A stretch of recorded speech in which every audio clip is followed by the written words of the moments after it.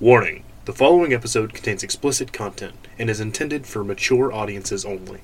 This episode contains, but is not limited to, explicit talk of genitalia, frequent use of vulgar language, and depictions of death and assault. Viewer discretion is advised.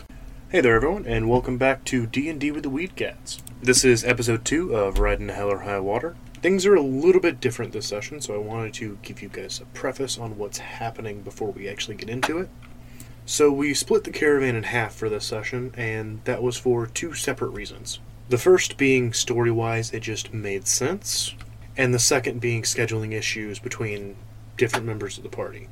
So the story kind of flip-flops between Ray and Wesley's side and Faye and Charles's side, but I think it's a nice contrast between the seriousness of one side and the pure chaos of the other. So I hope you guys enjoy the split episode, but next episode things are going to be back to normal. Also, I just wanted to say I'm sorry about the beginning of Faye and Charles's part.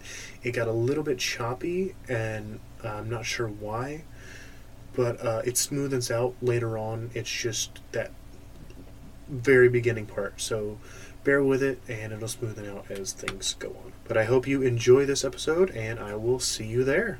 Previously on Riding to Hell or High Water. Charles, we need to have a chat. Who are you? Just know that when the time comes, you will abide by our commands. Word on the street is that Broad Hollow told Mountain Ridge about the little, sanctions protests that we were cooking up, and we might go to war. Operation Blackout might be the fact that they're trying to take out the nuclear power plants. That's not good at all. The children are causing some problems with their prolonged exposure in the magical realm. I'm afraid that if they stay much longer, cataclysmic events could occur. You had the kids in the bed with you, and you wake up and realize that they're all gone. What's going on? I'm trying to sleep. The kids are gone. I don't know where they went. You see Ambrosia, Millie, and Oliver walking side by side towards the woods. We should probably stop them. A pair of glowing eyes appear in the trees, and standing before you is the Tata Clan. Do you know how hard it is to get thrown into a world that you don't know anything about? You forgot one crucial detail. We don't care. It lets out a release of magical energy that sends everyone flying back. And it breaks out of the rope of binding and flies off into the night sky.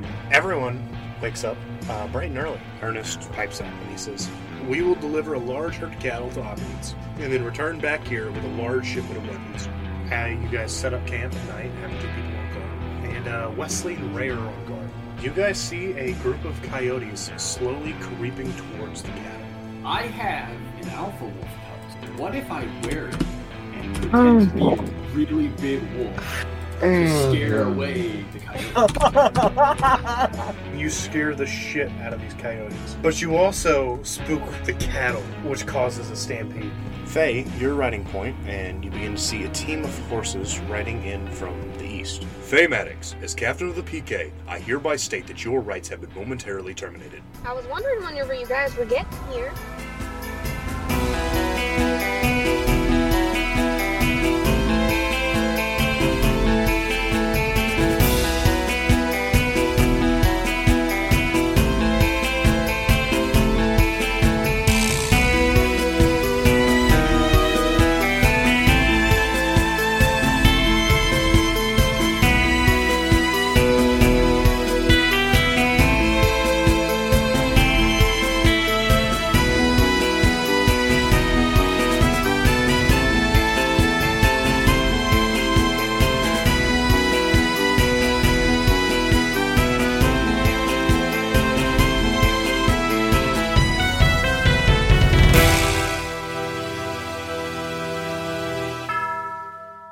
Thing that happened was Oliver was about to peek his head up in interest.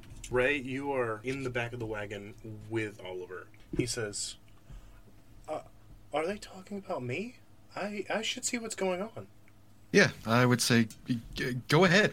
And as he starts making his way out of the back of the wagon, the PK captain, he starts to approach you, Faye, and he says, "Faye Maddox, I will not repeat myself. Do you comply?" I comply. And at this point, Oliver has made his way out of the back of the wagon and started to walk around. I see. He was with you the entire time. Very well. We shall allow you 2 persons to accommodate you. You will hand over your weapons, and after your deposition, they will be returned to you. Any attempts to flee, divert, or any violent acts will be seen as resistance, and you will be detained. Dan walks over to you, Faye, and he says, "Hey, Faye, let me come with you. I know Mountain Ridge like the back of my hand, and I know my way around these fellas pretty well. I think I could help you out a little bit." Sure. And then all of a sudden, you hear a loud crash as the door from the wagon busts open and Spike takes off. The PK captain looks over, sees them running away, and just kind of shrugs his shoulders and looks back at you. You may bring the children along with you, as they are your responsibility. However, they must stay with your comrades. Who will you bring? And Dan steps forward. Charles, you step forward too? Oh boy. What'd you do this time? I'm not gonna perjure myself and say anything. Oh, that's smart. I pull out a flask and start to drink a little. As you pull out your flask, the man says, "You two, identify yourselves." And he points towards you, Charles. I'm Charles North. You can call me Charlie if you like, but Understood. And you? And he looks at Dan. Dan says, "Name's Jacob Blanchard." At that point, the captain, he turns and begins to walk back towards his horse. And Ernest walks over to you, Faye, and he says, "Listen, kiddo, don't mess with these fine fellas. Give them what they want and get your ass back home.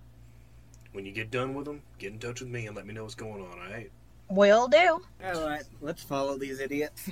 Tilly walks over and she says, "Faye, you better stay safe, okay? As soon as you can, you write to me.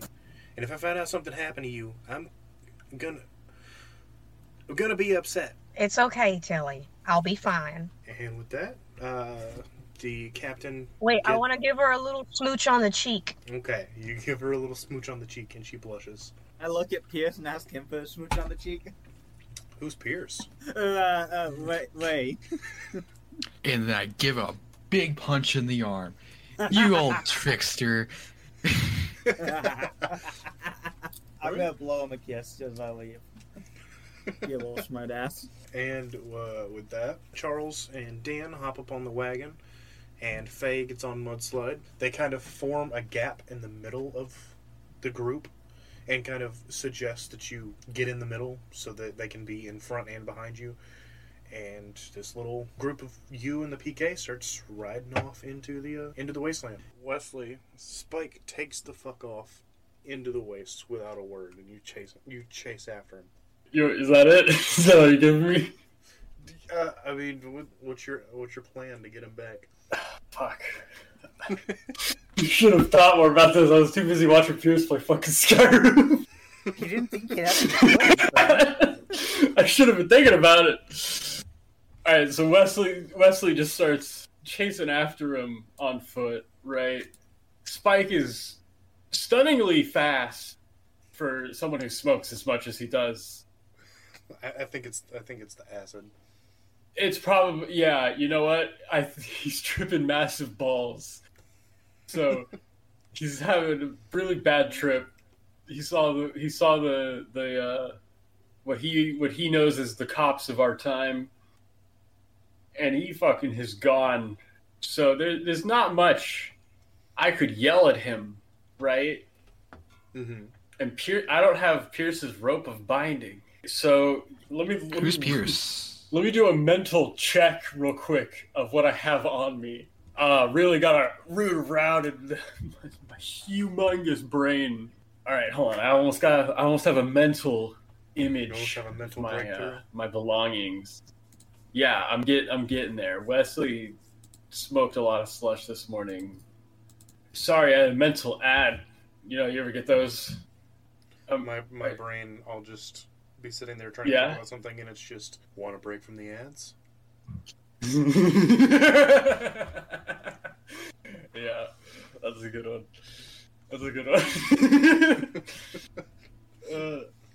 All right.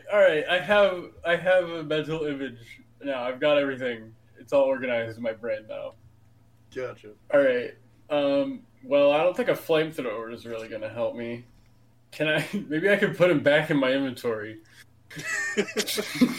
Because he's listed in there. I know how to get back my Walmart Tommy Chong. Oh god. So Wesley yells out to Spike. No, he whistles like he's calling a dog.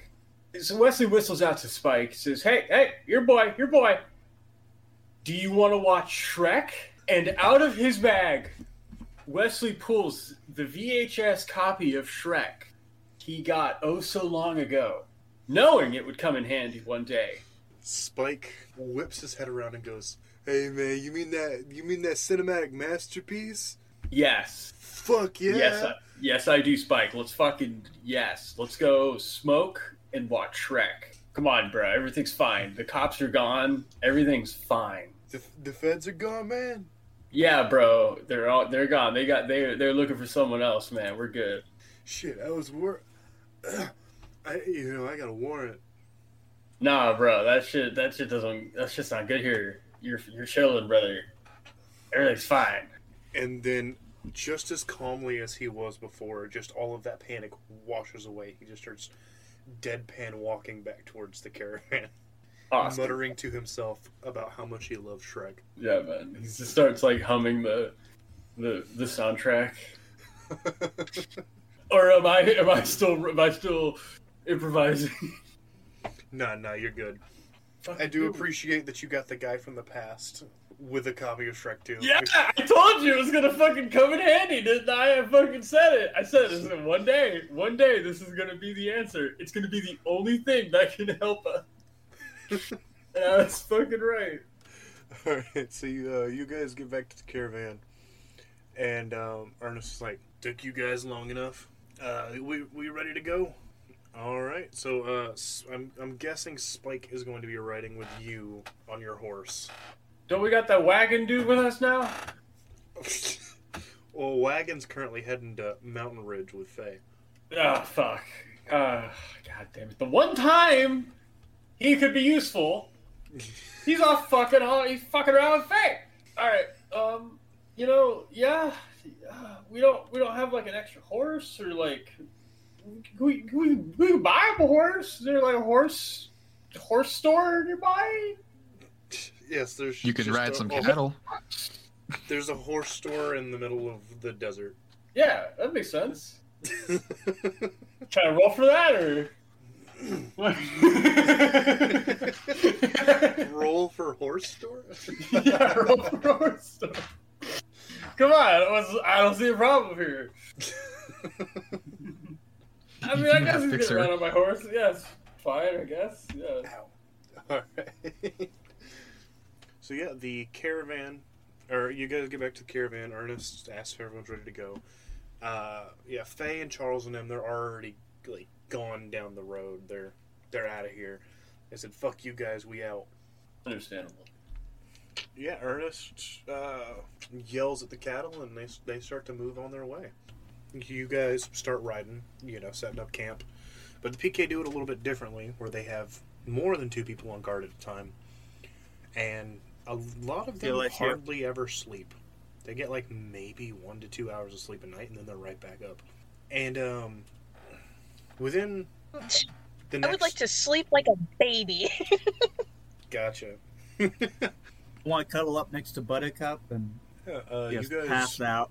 A few days go by, riding along during the day, setting up camp at night, with the PK on constant patrol of the area, deterring any type of opposition with ease. And every chance he gets, Dan is giving you information about the PK and how they work. Listen, Faye, keep your mouth shut. Tell them exactly what they want to hear and get the hell out as quick as possible. Don't be a smartass. Don't try to hurt anyone. And for the love of God, none of that magic shit. I was born a smartass. No promises. The best way to deal with it is when they ask for a horse, you give them a chicken. I don't have a horse or a chicken. Don't give them anything to grasp on. And under no circumstances tell them that it was you that killed Ewing. You will be tried on the spot. Well, the thing is, I didn't kill Ewing. I just, planned it out. Says, yeah, that may be true, but you are still an accomplice, so keep on the we blame hush it on about that. I wanted to talk to Oliver before we actually got there. Okay. I'm gonna go ahead and hop in the wagon with Oliver and, pull him to the side. Get him alone as I can. Mm-hmm. Hey, Oliver, I wanted to talk to you about something. Okay. Now, I didn't want to tell you this because I was afraid you would be scared. But the reason why we took you the night that we did was because we felt that you were in danger and we wanted to protect you. And considering the fact that we've heard that your father may be dead, we were right. My dad's dead? According to the nice gentleman who brought us here, yeah. And he starts to weep. I'm gonna hug him. And I want you to roll to manipulate. Okay. It's a 7. That's a 7 plus charm, which is +1. That's an 8. So that's a mixed success. What could I do to show him that I meant that I wanted to protect him? And him a gun. He says, "How did you know that I was in trouble?" There were a lot of weird happenings at the banquet before your dad disappeared, and I was concerned that they would be coming for you. Okay, I think that's going to be enough to satiate him for the time being. Okay, this is all still really new and confusing and scary. I just want to go home. I know you do, sweetie, and once this is all over, we'll get you home. Mainly because he's an extra kid that we don't really need right now. I'm sure he's got a mom somewhere, I hope. All right, and now we're going to do some fun things here. So you guys are riding through the wastes. It's been a couple of days since the caravan split both ways. And you set up for camp at night whenever you are ambushed by 10 bandits. And they come up and they're like, give me shit, man. Give me it. So we're being ambushed by 10 bandits, you say? Yes. Yeah? Yes. Sorry, I fucking got disconnected. Yeah, I was like, you really muted. All right, so there's 10 bandits ambushing us. Can you give me like a visual? Like what am I looking at? Like what's in front of me? Is there like open area? Is this like a? Are they like coming from an open area? I mean, yeah, it's pretty open where you are, but they're all kind of spread out around one side of the caravan. So they're not like completely surrounding you, but they're kind of grouped up. Kind of grouped up. Yeah. Okay. We're awake for this? Are we awake right now? Or are we sleeping? Yeah. It was before everyone had gone off to sleep, so everybody kind of... Okay, so yeah, I'm like alert. I'm on my shit. I have my things by me. Wesley pulls out his flamethrower. Okay.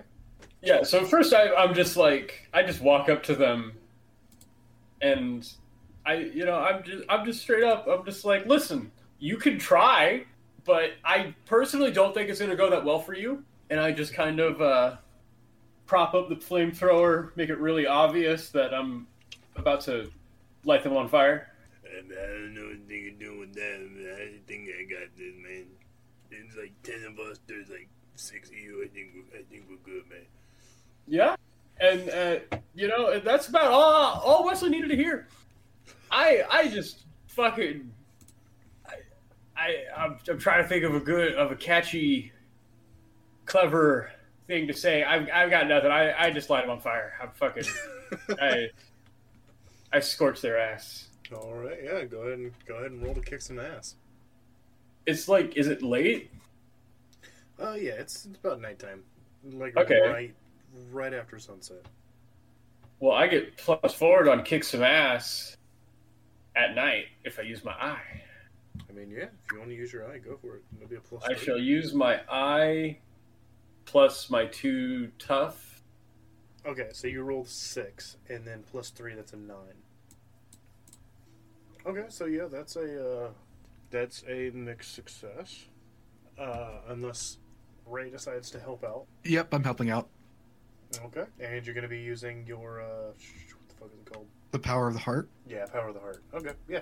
What the fuck is that? When fighting a monster, if you help someone, don't roll +cool, automatically help as if you rolled a 10. Oh, Jesus. Which technically, according to the rules of Monster of the Week, the bandits are in fact monsters. So yeah, that's gonna be a nice 10 for you. You could choose one extra effect, gain the advantage, take +1 forward, or give +1 forward to another hunter, inflict terrible harm, suffer less harm, or force them where you want them. That's you. He's Me? talking to you. Yeah. It's your You're attack. talking to him. You're talking to It's Rick. your attack. No, it's your attack. You just said you can do you what? Yeah, you got a 9. And then Ray helped out, which made it a 10. Which Oh, I thought allows you were to choose explaining extra like effects. his power shit. Oh, No. no. No, you You went Wesley, straight get to- from explaining his power shit into that. Okay. Yeah, now there you wasn't get to like pick any an like extra gap in between that for me. I'm gonna inflict more harm. Alright.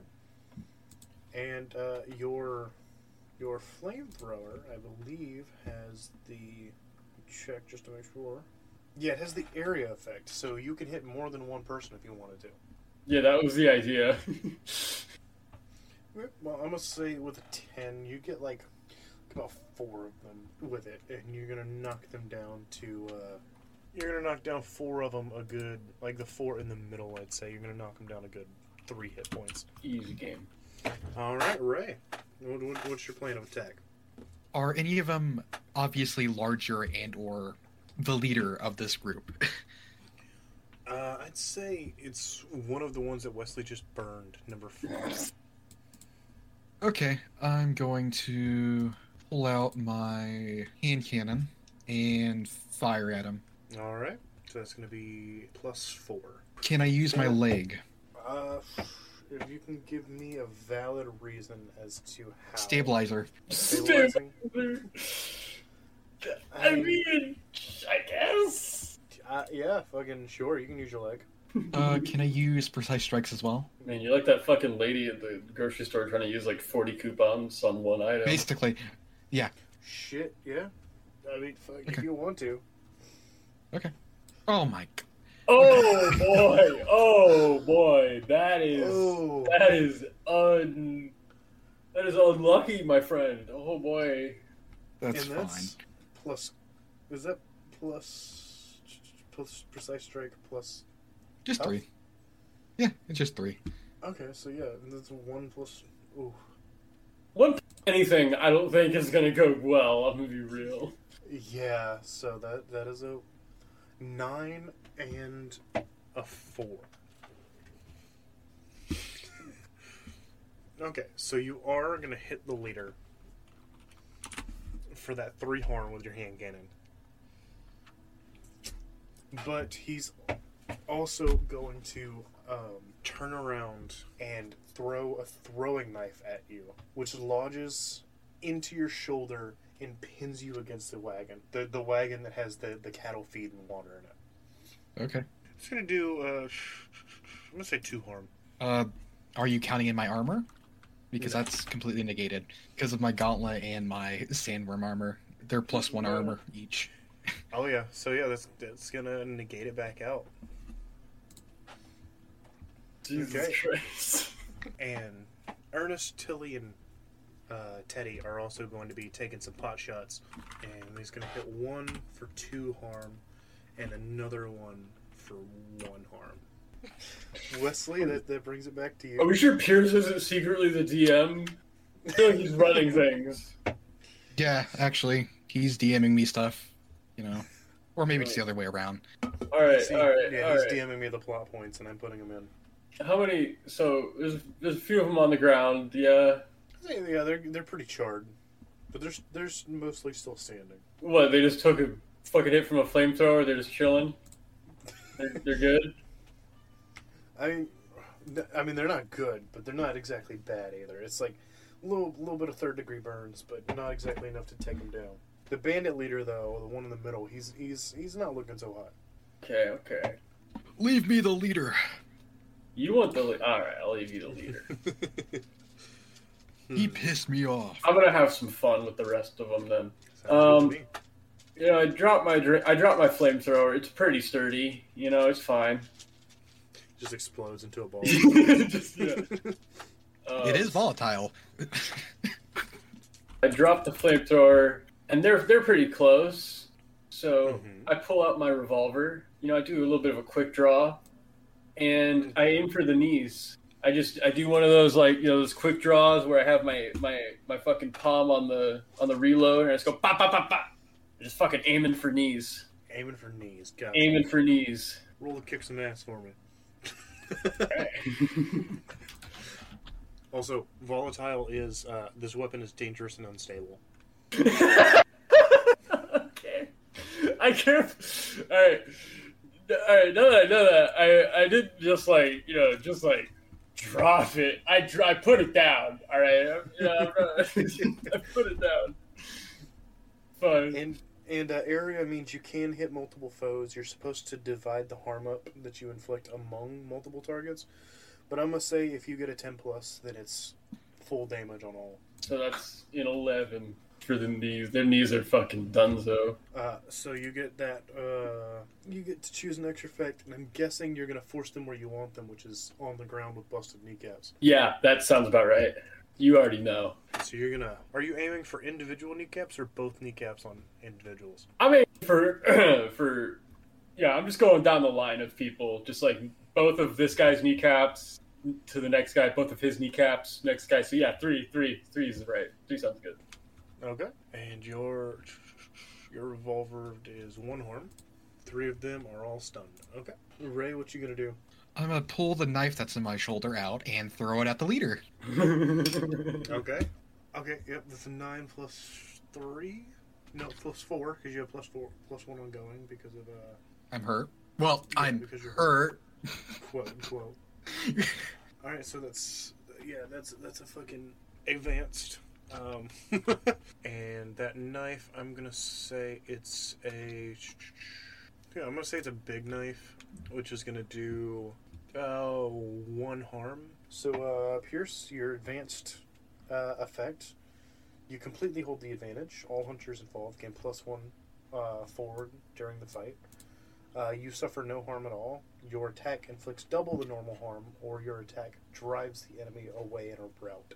I'm going to inflict double the normal harm. And can I do precise strikes? Yeah, go for it. Well, fuck. Okay. It's a 3 plus 3. It's a 6. 3 plus 4, isn't it? Oh yeah, 3 plus 4, you're right. So that's going to be a 7. So that's +1 harm?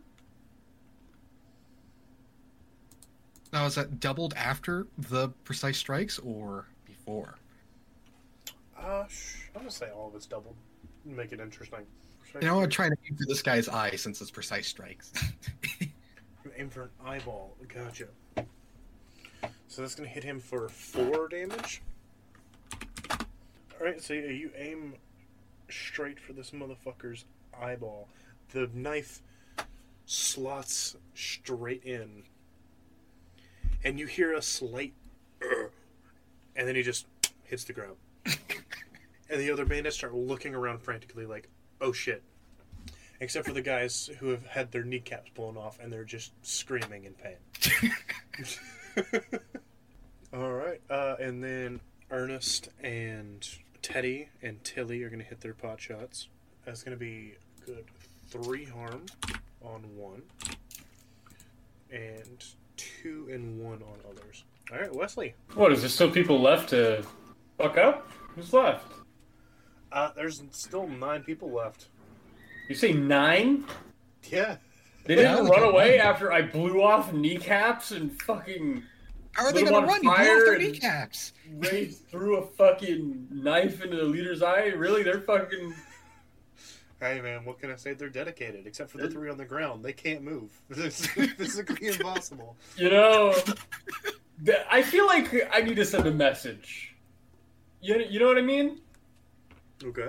You know what I mean? So I'm gonna use my eye for this because I just feel like that's necessary, and I'm keeping the pistol. I like my little revolver. So Wesley, in his attempt to make an impression on these imbeciles, Wesley is gonna go ahead and start taking nut shots since these shots didn't seem to quite get the message across. I got 6 bullets in the chamber. I only need to get 1 nut on each guy, I think. on 6 different guys. I feel, well, I'm gonna try at least. Okay. I'm assuming that would be under the kick some ass roll. If I had to guess. I mean, yeah, I think so. Yeah. All right. Okay. And then +2 from tough, and +1 from kick some ass. Let's see. Oh boy, that didn't go well. That That's 5. You have really small nuts. It's a hard shot to make. You can tell. You can tell. They got really tiny nuts. All right, so you're gonna go to start shooting these guys in the nuts. But one of the guys that's on the ground is gonna pick up a rock and just chuck it. It's gonna hit you in the head, which is gonna send you into, or it's gonna confuse you, and you're just gonna pop up all your shots and miss. Awesome, nailed it. And that's gonna do. It's a rock, so that's gonna do 1 harm. All right, Ray. I'm going to shout, everyone fucking leave, or you'll end up like that guy pointing at the leader. All right. You gotta scur him. You gonna do a move, or are you just gonna role play it? I want to manipulate. Manipulate. Okay. Could have done that too. Now that I think about it, but shooting kneecaps is just way too much fun. Well, I'm hoping they understand that we're going to have trouble killing all these guys. Listen. I think we're doing fine. Says the man who got hit by a rock. Yeah, yeah. You got a fucking knife in your shoulder, and I got hit by a rock. I think you're the one that needs help more than me. Yeah, and I killed the guy with the knife.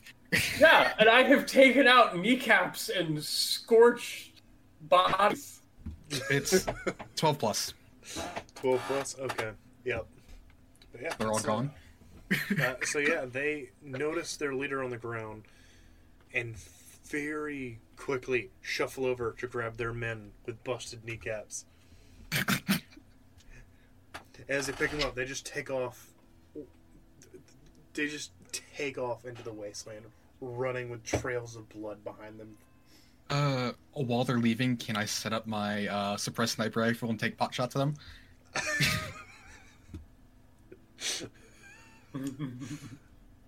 Shit, go for it. But you're gonna lose that +1 because you're not in combat anymore. That's fine. 9. So 12 plus. Okay, yep. Or they start taking off, and by the time that they make it towards the horizon, there's not a one left standing. Just fucking taking them off. Even the guys that had their kneecaps blown off were, after their friends went down, were trying to drag themselves away. Can I inflict double They damage? weren't left standing. They could be alive, they just weren't left standing. Let's go loot, fellas. Yeah. That sounds good to me. You're just gonna go loot? Hell yeah, We're gonna fucking go loot the bodies. After all that shit, yeah. One of those cunts hit me with a rock. Dibs Exactly. on that guy. Dibs on that guy. Okay, yeah, go for it. I guess that would be, like, technically an investigative mystery? Oh, fuck. Oh, shit. So, plus sharp? Yeah. Okay, I have +1 sharp. I'm the sharpest tool in the shed. I've got +1 sharp too. Please give me another 9. Please give me another 9. Fuck. Oh. That's a 3. Fine, jack shit. And, Yes! 13! Let's go! Okay, phew. You wasn't expecting this. What did you expect? Yeah, he's like, all right, yeah, they'll loot. Maybe they'll fight. They'll roll like mediocre. Okay, yeah. Find $10 million. You get a high roller coin. So I'm once good. a day, instead of rolling, you can flip this coin for an outcome. And the outcome will either be a 12 or a 1. Oh, I love that. Wait, once a day I can do that? Yep, once a day. That's fucking awesome. Oh my god, that's like the perfect item for me. That's been sitting in my items list for the longest time. Oh my god, that's like the best item for me ever. Because I really do either roll a 12 or a 1. And Ray, I will give you one extra chance to loot. Okay. Nice guy. Because I rolled so well, and then you get the leftover RNG from me. Please. It's spilled over. Please. Something. Anything. Rolls the exact same number.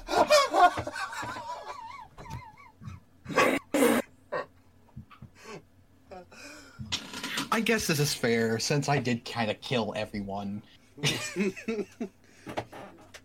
What? Everyone's dead. I guess. I slowed. They were slow enough for you to take shots at them because they were dragging the fucking kneecap fucks that I shot. Yeah. It was a team effort. It was a team effort. I can agree with that. Lit on fire. Exactly. Oh my god, that's amazing. I'm gonna say in the pile of bodies, they dropped the coin in their struggle, and besides the coin, you can't make out anything else through the guts and blood that are spewed across this area. There's not even guns or weapons or anything. It's just all fucking gone. They just magically disappeared. It's crazy. It's just that sniper rifle's so powerful. Yeah, they exploded their stuff. It's crazy. You can't even tell the difference between I'm the so gun disappointed. Fuck the gun. It's wild. I have expected that since all of my tough rolls were great. How many rolls did that take us to kill all of them, though? Not a lot. Not that many, yeah. Like 4. And then you like yelled at them and they ran away. And then they all died. Surprisingly. Okay, so yeah, after that good old fight. Was it a fight? You sure it was a fight? After that smackdown. After that massacre. The massacre, yeah. You guys keep on moving. On the 4th day, the wagon, or the group begins to see something very far in the distance. And as you press on, you finally start to see buildings. They're medium-sized buildings, some multiple stories tall that line the streets, as well as shops, restaurants, and then towards the back of town, something catches your eye. Long, giant buildings fill the horizon, things you've only ever seen in opulence. And these wide buildings, while made of the same bricks and stone as the houses, somehow stick out. But what sticks out the most is the Capitol building. It's a very large building in the center of the city, made of what seems to be a very light color stone and big, thick glass panes like you've never seen before. And Charles, all of this feels familiar to you, too. Too familiar, but you can't quite put your finger on it. Alright, and yeah, now I want all of you to, or well, both of you to make a investigative mystery roll. It's going to be plus 11. Plus sharp. You don't see shit. 4. 6. So 6. 6? Okay, yeah, that's still a fail. Either way, with an You 11, don't see shit. You don't know what the color blue is. with an been 11 drinking a plus little. sharp from Faye, which is plus 2, that's a 13. So yeah, I'm gonna say she fills you in, so nobody's left out. Yeah. So as you enter through the shopping district, you notice that everyone ahead is chatting and smiling. But with that investigative mystery roll, you can see as the PK approach, the smiles drop, and they begin to walk together with their heads down, taking side roads and disappearing into buildings. Oh yeah, I'm definitely gonna liberate this town at some point. And as you approach the Capitol building, the PK stop in front of it, and you see large lettering on the side of the building, which reads, Saint Venage Sinte of the Preform Ars. Some fancy words. What And kind you of could- fucking Spanglish? And you can It's tell Latin. that there used to be other letters there that have fallen off and since been lost to time. And the PK captain turns to you, Charles, and he says, This is where you will stop. We will take Faye to PK headquarters, where she will give her deposition. Then she will be free to go. Am I understood? I don't want that, buddy. I don't trust y'all. I He had to says, take us all, or you take none of us. Okay, go ahead and give me a manipulate someone roll. Okay. 6 plus 6 charm. plus. And your charm is plus 2, so that's an 8. I'm a charming bastard. What can I say? Okay, so he says, If you wish to come, you must also give up your weapons until the deposition is over. Alright, that's fine. I'm more of a medic anyway. Dan says, hey, Charles, while you're going with Faye, what do you say I go ahead and restock the wagon with food and water for the trip and take care of the kids? That way, whenever she gets done with this shit, we can get the hell out of Dodge. You do that for me. And also, if you find any good medical equipment, mark it down so that way when we leave, I can look at it. This is awesome. I'll make sure the kids don't get in too much trouble, and I'll be back in a jiffy. Oh, dude, take care of Buttercup. And, Dan rides off towards the center of town. Charles, you hop up on one of the PK's horses, or you get up with Faye, or what's your MO? Because I'm going to say get up on one of the PK members just to make it awkward. Okay, yeah, that works. Make it as awkward as possible. Like, breathe into his ear and wrap your arms around his waist. Can I do, like, side saddle, too? So. Oh, yeah. You just make it extremely It look awkward. like I'm his princess. You can see that as you're riding through the town, people are giving him very weird looks before they duck their heads and walk away. I just be giving people, like, blowing them kisses and winking at them. Like a little heart shape, like, is mine. So as you're riding through the streets, you see that the buildings of Mountain Ridge are different from the rest of the MC. They look similar to the buildings of Opulence, but much less pristine. You can see that the buildings seem to have once been shops from before the fall are repurposed into cramped housing. One building in particular seems out of place. It's taller than most, and while the building itself is quite bland, with tons of windows, though most of them are boarded up. And as you draw closer, you can see in the windows at least 100 people and at least 100 more either in the entrance, scattered around the front, or walking towards it. And an old sign sits above the door that says, Well Faro. Well Faro. Well Faro, yes. Well Faro. I went to high school with that guy. And you continue down the street for another quarter mile or so as everyone comes to a stop in front of a building that doesn't match most of the other buildings. It's a large 3-story building made completely out of stone with embellishments across the entire front, and engraved above the door it says United States Post Office and Courthouse. And underneath that in copper lettering it says Brotherhood of Judgment. The captain hitches his horse as well as the rest of the PK, and he gestures for you to do the same thing. Okay. Make the guy whose horse I was on pick me up and put me down. He actively refuses and just stands at attention, completely ignoring you. It's too far to jump. You gotta get me down. Come on, help me out, man. Please, I'll be a little princess. And finally, after like 2 minutes of this, he reaches up with his and he puts his hand in the air towards you. Alright, I grab it and I get down. I've had my fun with him. As Faye, as you get off Mudslide, the captain says, "Follow me," and he begins to walk towards the front, walk towards the front of the building. I'm going to take my sweet time tying up my horse. Okay.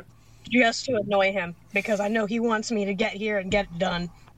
I'm gonna stand by Faye with my flask, just drinking a little. Making a small Right. talk. And as you're walking towards the building, they bar you, Charles, from entering, as it's a legal matter, you know. And I'm an attorney. the captain says, "I have no idea what an attorney is." Oh, you see, in the before times, was a guy with a wig who stood in front of a judge. He said, "Guilty or not guilty, Your Honor." Boy, just let me in. It'll be fine. He says, Can you please? "I'm sorry, I cannot let you into a deposition. This is a Oh, and he said you'd let me in. I just had to give up my weapons. I said you could come to PK headquarters. This is already breaking protocol. But you seem Listen. nice." Alright. What if I ask you nicely? And I'll with let that, you keep my hand. he just... What if I just- ask you nicely in a back alley? And with that, he just kind of turns around, walks through the door, closes it behind him after everybody else goes through. Keeping a Okay. very watchful eye on you to make sure you're not going to try to sneak in. Oh, I'm gonna try to sneak in. A few days later, after about a week from whenever you originally diverged, the food is starting to run low, and the water is pretty much always boiling hot from the high temperature of the wastes. And finally, right as the sun begins to set, you can start to see the outlines of buildings. And they're so tall that they're akin to mountains. Large skyscrapers that cut through the clouds with bright shining lights coming from all directions. Even with the sunset in the background, the lights are almost blinding. And as you approach, you start to see the bright neon lights of the shopping district and hordes of people jumping from shop to shop. You ride to the outskirts of town, and you see a man on a horse down the way. He begins to approach, and you can see that he's very well dressed. He's got a nice plaid button-up and clean blue jeans and a pair of slightly dusty leather boots. And as Ernest brings the herd to a stop, the old man holds up his hand. He says, "Ernest, good to see you, old pal." It's the best I'm gonna get. What the hell was that? Ernest says, "Hey, it's nice to see you too, Jebediah." And he turns to everybody and he says, "Everyone, this here's Mayor Jebediah Bridger. We have a long history together." He says, "Oh yeah, that we do, Ernie, that we do. Anyway, let's get that cattle off your hands. Follow me." And he brings you guys to a fenced-in area on the west side of town, and without any difficulty, you get the cattle into the fence. And he rides up next to you, and he says, "All right, everyone, let's ride and talk. We'll head and get y'all paid, and then you can hit the hay. So, according to Ruby, y'all should have a few more people. Everything okay?" Ernest says, "I'll let these two explain the hubbubaloo," and he points to you two. So, listen, things happened. You know, we split up temporarily. We had some split priorities, and here we are. He says, "Okay. Sounds like y'all got some problems. No, fuck, I'm losing the accent. I don't know where. I don't think you ever had the accent. Don't be 100%. I don't know what the fuck you're trying to do. He's supposed to be Irish. It's not an accent. Trying to be Irish? Yeah. That's something Northly. It's like I can do a stereotypical accent, but I'm trying to make it more like real, like a real Irish accent. Oh, talk to Martin, tell you hi. Toy. Yeah. Hi, Ernie. It was going to be bad either way. Yeah, it is going to be bad, so I'm doing the best I can. Irish accent from I'm doing the best I can, Ernie. He says, no worries, Ernest. I'll give the credits, the other credits to you. Now, I know you take care of your men. Okay, Jeb, this sounds good to me. And y'all start heading towards the mayor's office, and you can see that Tilly is visibly nervous. And she says, "Hey, Ernest, is it okay if I go ahead and go to the cabin? I'm not really keen on heading into town." Yeah, sure, that's fine, Tilly. I'll give you your creds later. Just bring one of the guys with you. And Teddy says, "I got you, Ernest. Come on, Till." And they start to ride off towards the cabin. Charles, you're sitting there, and the door, closes in front of you. Then you hear a voice from behind you say, "Charles." Who's there? As you turn around, you see a man, maybe in his late 30s, sitting in a wheelchair, heading your direction. "As I live and breathe, if it isn't Charles North." Okay, who are you? How do you know me? And do you have any whiskey? You always were a drinker. I guess it has been a while. I used to be in your platoon, 23rd Regiment. We went on quite a few missions together. I don't know anything about a platoon or the 23rd Regiment. And as he starts talking about himself, you zone out, completely unwillingly. And when you come back to your senses, you look around and he's gone. In fact, the entire city is gone. Oh? You're back in Peril. All of a sudden, you feel a pain in your side as someone slams into you and throws you behind a wall. And it's the man standing in front of you, although he's quite younger now. And all of a sudden, you remember his name, Matt Puckett. And you look Back down pocket. and realize that you're now wearing a PK uniform. Oh. And he says, Does it Lieutenant have North! any- What? Sorry. Okay, so it has. I was gonna ask, did it have any signifier of like rank? But you just answered that. Yeah, Lieutenant. Lieutenant North, what are you doing standing out in the open like that? You're a sitting duck. I was more of a standing duck, but see your point. And you look around, and there's a group of at least 20 PK in cover behind buildings lining the street. And they're laying down cover fire and not aiming to kill for some reason. You remember that. What's the situation here? Sergeant Wallace is awaiting your lead to push into the Capitol building. How these idiots let things get so bad up. Tell Sergeant Wallen to be ready to move in when I give the signal. And as you say his name, your head begins to hurt. Oh! And you close your eyes to gain composure, and upon opening them, everything seems slightly warped, and there's this red and blue tinge bouncing off of every surface. Like, think of chromatic aberration. And the more you look towards light, the worse it gets. What in the world is going on right now? We need to push the Capitol building now, or we're never going to get another chance. Alright. I want 5 men back here waiting as medics for the wounded. Have them push in once we've got a foothold in the Capitol building. Yes, sir. And you begin to push up with Sergeant Wallen. The soldier, he follows in suit, along with a few other guys. And you push towards the Capitol building, and you make it inside. And Sergeant Wallen tells you he's going to hold the front while you go in and defuse the situation. I tell him, okay, stay here, keep on your guard, but I need 2 men to come with me. Sir, yes, sir. And you and the 2 men enter the Capitol building, and you see the mayor, Grover Copeland, sitting at his desk with wide eyes. The leader of a raider group is standing next to him, and he's holding a gun in his hand, and is pointed at the head of a girl standing in front of him. And you quickly ID the girl as the mayor's daughter. Come any closer, I'll blow her fucking head off! You hear me? Back the fuck up! Alright, just calm down.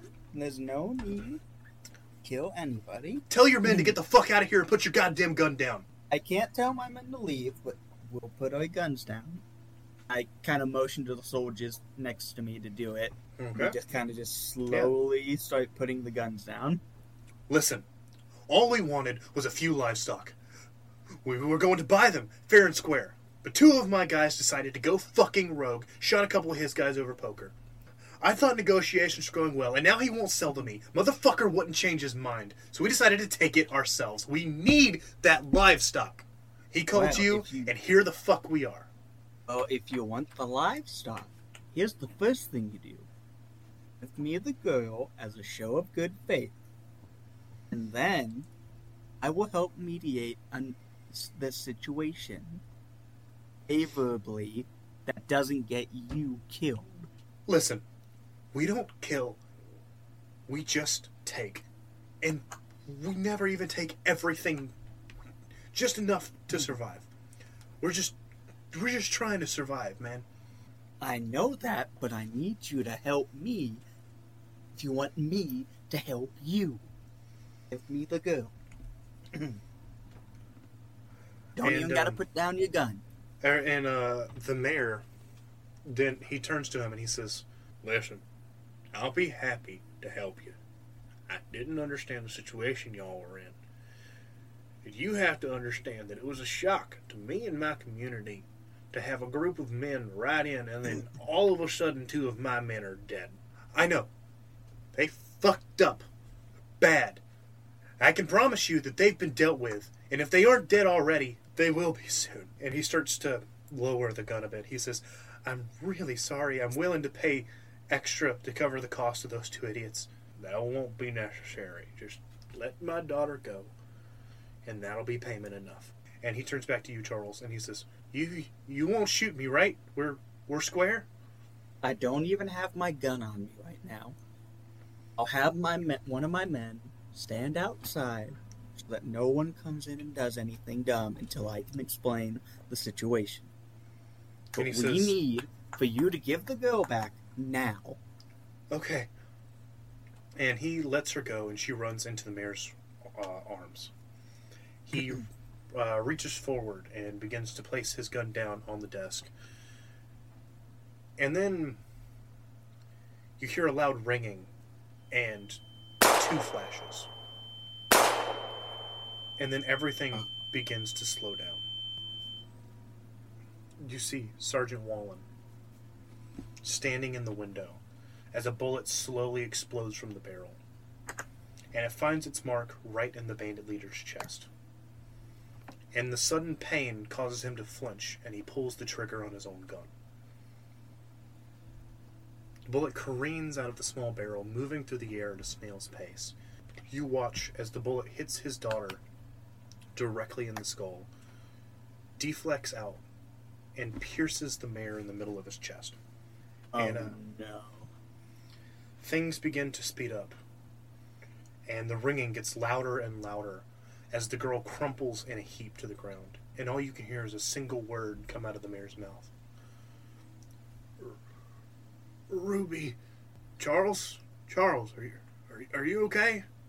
And all of a sudden, you're back in Mountain Ridge. I just, pick this guy up and, slam him against the wall and ask what the hell he just did. You pick him up out of his wheelchair and slam him against the wall, and he's like, whoa, what the fuck, man? What the hell happened in Pearl? I'm asking him what the hell happened then that day. Does he know why Wallen shot? I don't know, man. You'll have to ask him yourself. Where the hell is Wallen? Where? I don't know right now. Last I heard, Wallen was talking with PK officials, and apparently Earl Middleton is up for retirement, and I think Wallen has a nomination in the next few weeks or so to be the next Brotherhood of Judgment. I just kind of slowly put him back in his chair and then slumped down. What the hell's going on, Charles? Are you okay? I don't know what's going on. I didn't remember or know about any of that until just now. All I know is I need to find Wallen, and I need to know why he shot. Listen, I'll dig into it for you, okay? You seem like you could use an explanation or two. But right now, I'm heading to the doctor. I'll look into it and I'll give you a call, okay? Thanks. And, sorry about that. This is no problem. I have those kind of outbursts too. And he starts to roll away. You guys and Ernest ride through a residential street, and things are much different than towns like the Skids and Broad Hollow. The people here seem genuinely happy as you ride past them, and they wave at you, welcoming you into the town. And Jeb says, "Oh, mind the parade. They haven't seen a caravan in years. They're great people. I'm proud to lead them." And Ernest says, "Yeah, I can see why Tilly wanted to hang back." And he leads you through a couple of shopping streets, and before long, you find yourself in front of the Capitol building. It's a building quite smaller than the skyscrapers around it, and it's only 3 stories tall aside from the large bell tower at the top, and seems to have been a church before the fall. And as you ride up, you see a small black sign commemorating the St. Andrew's Cathedral. As you head inside, the inside is almost pristine. A large, beautifully made altar room with wooden pews atop a clean red carpet. The magnificent blue and white accents with different symbols across the roof, and red painting lining the top of the pulpit. And there's these gorgeous stained glass windows that line the walls on all sides. And compared to all of the other towns, and especially the mayor's offices, it is eerily clean. And he leads you through the back of the pulpit and through a door into the office, lined with bookshelves and filing cabinets filled to the brim with books and files, respectively. Being as though our town was mostly left unscathed from the war, you can still enjoy the marvelous architecture of the modern world. This cathedral was built almost 400 years ago, and it still stands tall. Though most of our ancestors' history was destroyed, and much of the cities and land along with it, it's the little gems like this that show us how some things never change. Anyways, let's get to business. And he starts to transfer you all your credits, as Ernest is like, "You were always one for history, Jeb. I think you know more about the old world than anyone in the NC combined." And he slides you all 11,500 credits. Huh. Big payday. I mean, I guess it's alright. Jeb says, don't put me on such a pedestal, Ernie. I can guarantee you that more than one person knows more than I do. You're one to talk, spending every day fighting for your life. I think that makes you 100 times smarter than me. Well, I guess we're both smart in our own ways, huh? Hey guys, I'm gonna go ahead and spend some time with Jeb here. Y'all go explore, have fun. But please, for the love of God, don't get yourself into any trouble. Just have a normal day for once. What? I'm offended that you would even suggest such a thing. What? Us? Me and Ray? Are you kidding? Really? Come on. We are two angels that would never cause any sort of trouble. Ray shouts out, I know what I'm spending my money on. I'm going to get a cybernetic penis. As soon as he said, interrupting him, as he's saying this. Ray, for just like 5 seconds, could you just not? No. 5 seconds. Fuck you. And I just head off. As you guys are walking out, you can just hear Jeb say, it's quite a crew you got there, Ernie. Alright, and it's time to explore the town. There's no map. Yes. I'm scared, Dad. I don't know where I'm at. I'm going to be giving you guys a little list here. Here are the locations, at least the main locations in Opulence. Now, there are other locations like the factories and the actual like hospitals and blah, blah, blah, things like that. But these are the like named locations. Oh my God. What's the difference between Fairview and North Star? I think one of them might specialize in your needs, shall we say? Yeah, it is a... You're not going to tell us like which one's the shoddy-looking restaurant, which one's the nice-looking tavern, or anything like that? Give us descriptions of all these places. Just all of them. Fucking God. Okay. So you got your gunsmith, you got your blacksmith, you got your clothing store. The Meadow Market is basically, because Opulence is a self-sustaining town, they have a lot of farms outside of town that are like well guarded and protected from bandits. And they cultivate the fruits and vegetables like they do at Applewood, but then they bring them into town and they sell them. So it's basically like a normal farmer's market that you would see around your town. And then you got the Smoking Oven and the Western Road. Western Road is more of like a bar and grill kind of restaurant, while the Smoking Oven is more of like a family kind of thing. Have some it's food. Applebee's. Yeah. We got you. Western Road is like Buffalo Wild Wings. Smoking Yeah. Oven's like Applebee's, yeah. Yeah, we got And then you got the Dewdrop and the White Lyre. The Dewdrop is your kind of, southern bar, pool tables and dartboards-esque. And then the White Lyre is more of like regular, whenever you think of like a club bar. Okay. And then we have Fairview and North Star Cybernetics. They both are fully qualified cybernetic surgeons, but Fairview specializes in the more unique, like, requests for like people peanut. that are like, for people that for people that want cybernetics and have the money for it, but don't need them. And North Star is for people who, like, they have their leg amputated and then they work with them and they fit them for their cybernetics and work on them and tailor their cybernetics to them out of necessity. North Star is medical and Fairview is commercial. I know where I'm going then. I'm going to North Star. No. You'll explain. I'll explain. I'll explain. Ray, you didn't lose your I'll explain. Oh my God. All right. You know what? I kind of want to. We should let Ray. Ray's been wanting this for a long time. I think we should just let him go ahead and give him the spotlight for a minute. See, Ray, I have erectile dysfunction. Okay, so Ray does. You mean? Ray. Yeah, he does. I'm talking in Ray. Yes. As Ray. Yes. Yes. Yeah. Yes. Okay. So Sure. it technically is a medical thing. Technically. Wesley's gonna go with Ray to ensure everything goes well, and also to laugh.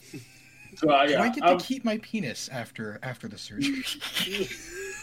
I've got some bad news for you, buddy. I'm not 100% sure. They might let you keep it in, like, they might give you, like, a little jar with it in it. Awesome. You could ask. Okay, I'm gonna ask. Okay, now, Faye, you enter the building, and the captain leads you into a large room down a corridor. And as you enter the room, you can see a man standing towards the back of the room, wearing a decent-looking suit. And posted on opposite sides are 2 PK soldiers standing at attention with rifles. The layout of the room has a large desk with 7 seats in front of it. And sitting in the middle of the room is a small desk with 2 chairs. The captain leads you over towards the small desk and pulls out one of the chairs and instructs you to sit. Okay, I'm gonna sit down. He then walks a few feet back and stands at attention as 3 more guards enter the room. 2 standing in the back corners and the 3rd in front of the door. And after a couple of minutes of waiting, the man in the suit begins to speak. All rise for the honorable brotherhood of judgment. I do not stand. You do not? Okay. Well, then the man waits for a second, notices you're not going to stand up, and opens the door as he begins to recite their names. Justice Franklin Myers, Justice Abraham Faulkner, Justice Earl Middleton, Justice Amanda Barnes, Justice Eula Adkins, Justice Marjorie Benson, and the Chief Justice Daniel Mullins. And in one by one, you see all 7 of these people walk through the door and sit down at their respective seats. I'm gonna get comfortable and put my legs up on the desk. Okay. You put your legs up on the desk, and Chief Justice Mullins begins to speak. Okay, so here we go. You walk in, and there's a woman sitting at the desk. And she says, hi there, welcome to North Star Cybernetics. Do you have an appointment today? No, I do not, but is there a way I could plan one for today? She says, ooh, I don't have any openings today. The closest one I have is 2 weeks from now. Wesley walks up. Fuck. And he just slides an IOU across the desk for 20 credits. I want to remind you, just to say, you do have your ID wallet. Oh my god, yeah. Hold on. I'm the president of the United States. Hold on, I need to... Alright, can we let's rewind. We're gonna rewind time. We're rewinding. Rewinding time. Before Ray and Wesley walked in, so this is a flashback, real quick, before Ray and Wesley walked in. I have my ID wallet. We're talking, who should I be, Ray? Who could I be to possibly help get you in here? A very powerful man. Yeah, but who's powerful in this? Who'd be powerful enough to I don't bypass know any NPCs. I don't know any of the NPCs. I mean, Maybe you you're like have a to be. a person. You could also Shut be a up, doctor. voices in my head. Get out of here. I'm not crazy. Because I believe a doctor would have the say to okay. get someone. Yeah. Okay. Yeah. All right. We're listen. We're good. We're back in. Wesley was just having an out of body experience, real quick. Don't mind him. Everything's normal. This happens quite a lot. So Wesley pulls out his ID wallet, and he's like, "Yeah, I'm Dr. McCoy. This man has a medical emergency. We need to get him in today, immediately, actually, if at all possible." Okay, go ahead and roll plus weird for me. Okay. If he uses ID wallet, can he use high roller coin as well? Yeah, actually, can I? Because I don't have plus to weird, so no, it's gonna be really bad. Yeah. I mean, you can use the high roller coin for any roll that you want. Yeah, I think this I will is the say time. This is the time to use it. Oh no! This is the time. This is gonna be bad. How do we? I know how to do it. It's fine. Oh please. Wait, heads is... Wait, which one's good? Heads or tails? Tails? Heads is good, tails is bad. No, tails is good. Because heads is 1. Tails is 2. What? It's called heads or tails, okay? So tails is good. Yeah, it's Okay, heads okay. or I mean, tails. Heads is 1, tails is 2. Well, Yeah, okay. yeah. So because the ID wallet or the coin is Yeah, the skull is the head. Yeah, we're Yeah. right. yeah, because there's a pile of coins on one side and a skull on the other. Yeah, so the skull would be the head. Yeah, so we're right. Okay. Yeah. Fuck it, that works. Yeah, it makes it. I would call the side with the literal head on it heads. I'm just gonna throw it out there. Please. I know I'm crazy. Yes! I fought for it because it's always tails. It's always tails. Every time you flip a coin, it's always tails. Oh, you're so welcome. Listen, Mr. DM. You hear me, God? We flipped tails. We did it. All right, so Mr. DM, I believe we had an agreement. Okay, so let me just We roll, I just rolled a 12. This woman thinks I am like the most prestigious doctor in the world. So you present this ID and you give her this, and she says, "Oh, Mr. McCoy, I'm sorry, I didn't realize that this was an emergency. Yeah, we can get him back right away. We have an opening." Great. And she says, "Please follow me, and we'll get you situated." She says, "What's the nature of your visit today?" I have penis problems. Okay. There was this old Russian lady, and there was this. She broke my it's a penis mess. and Listen, then magically, I'm gonna level with you. I'm magically gonna grew it black and Ray, let me talk. Ray, let me then- talk. All right, there was this. So, all right, it's a fucking mess down there. All right, personally, you don't want to see it. I don't even think the doctor is gonna want to see it. The surgeon's really not. No one's gonna want to see this. It's a mess. We need this fixed, and we need this fixed now. She says, "Okay, I will let you know that there is going to be a fee for that kind of service. Of course. But we do have a 100%, guarantee on our satisfaction. If you're not satisfied, come back and we'll take the cybernetic out and we'll replace your organic orifice item." Beautiful. Yeah, no, I got you. We're on the same page. Do we get to keep the penis? Says, well, if you do, it's probably gonna become necrotic and it's. Well, if you like put it in a gonna- jar of stuff, like preserving stuff, Give me a manipulate someone. Okay. roll. Is Ray charming? Does Ray have charm? Is that a thing? No, Ray threatens. Right. Right. That's what it is. Gotcha. Please. I smell a 1. Oh, I smelled Oh 2 my 1s. God. That's what it was. I smelled a 1. It was because it was 11. That makes sense. that's a big number with my tough. That's a large. Yeah, that's a. 14. You're being a little too aggressive, even. I would say. I grab Coming out a her. little too strong. Can this I penis want be my put into a penis. jar? She actively pisses herself. No.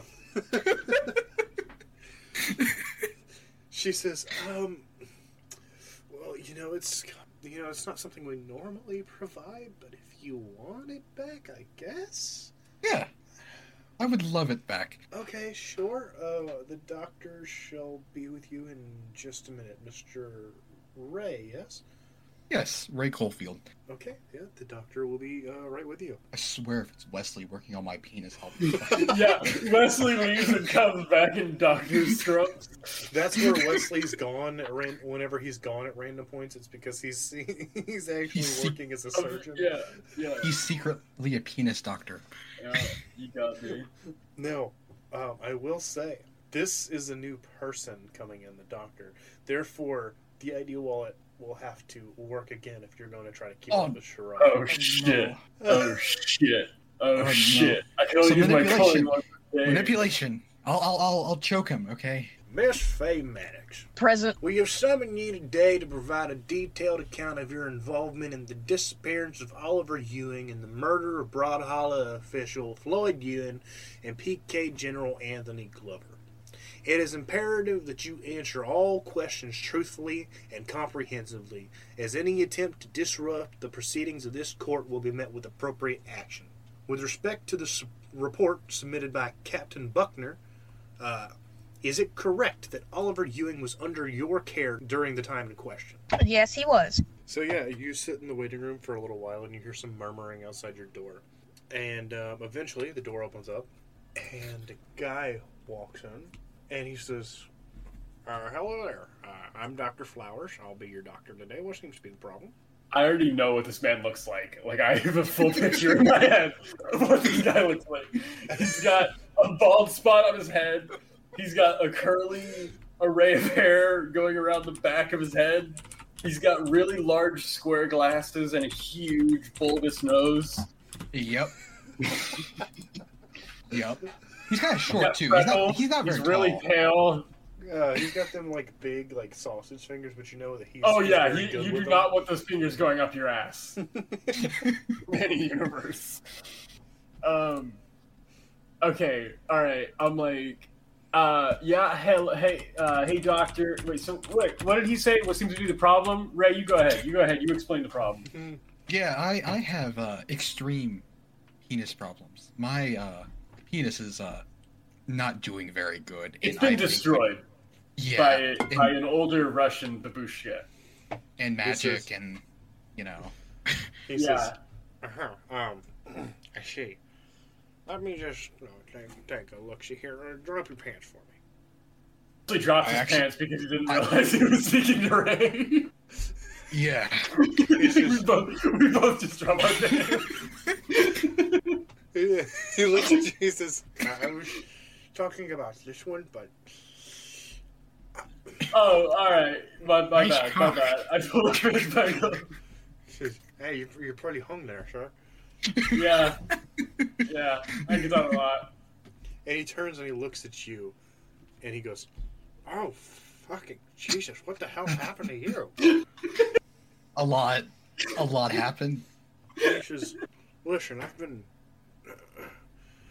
a doctor for a long time, and not once have I ever seen a penis that swollen.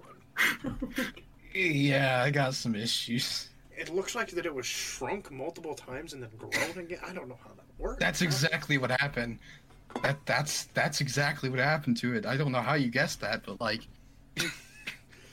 Okay, so here's the procedure. Here's what's gonna happen. Okay, we're gonna electrically stimulate you. Okay. We're gonna put you over this table right here, and with one nice chop and some drugs, it'll be gone, and you'll feel nothing. Okay.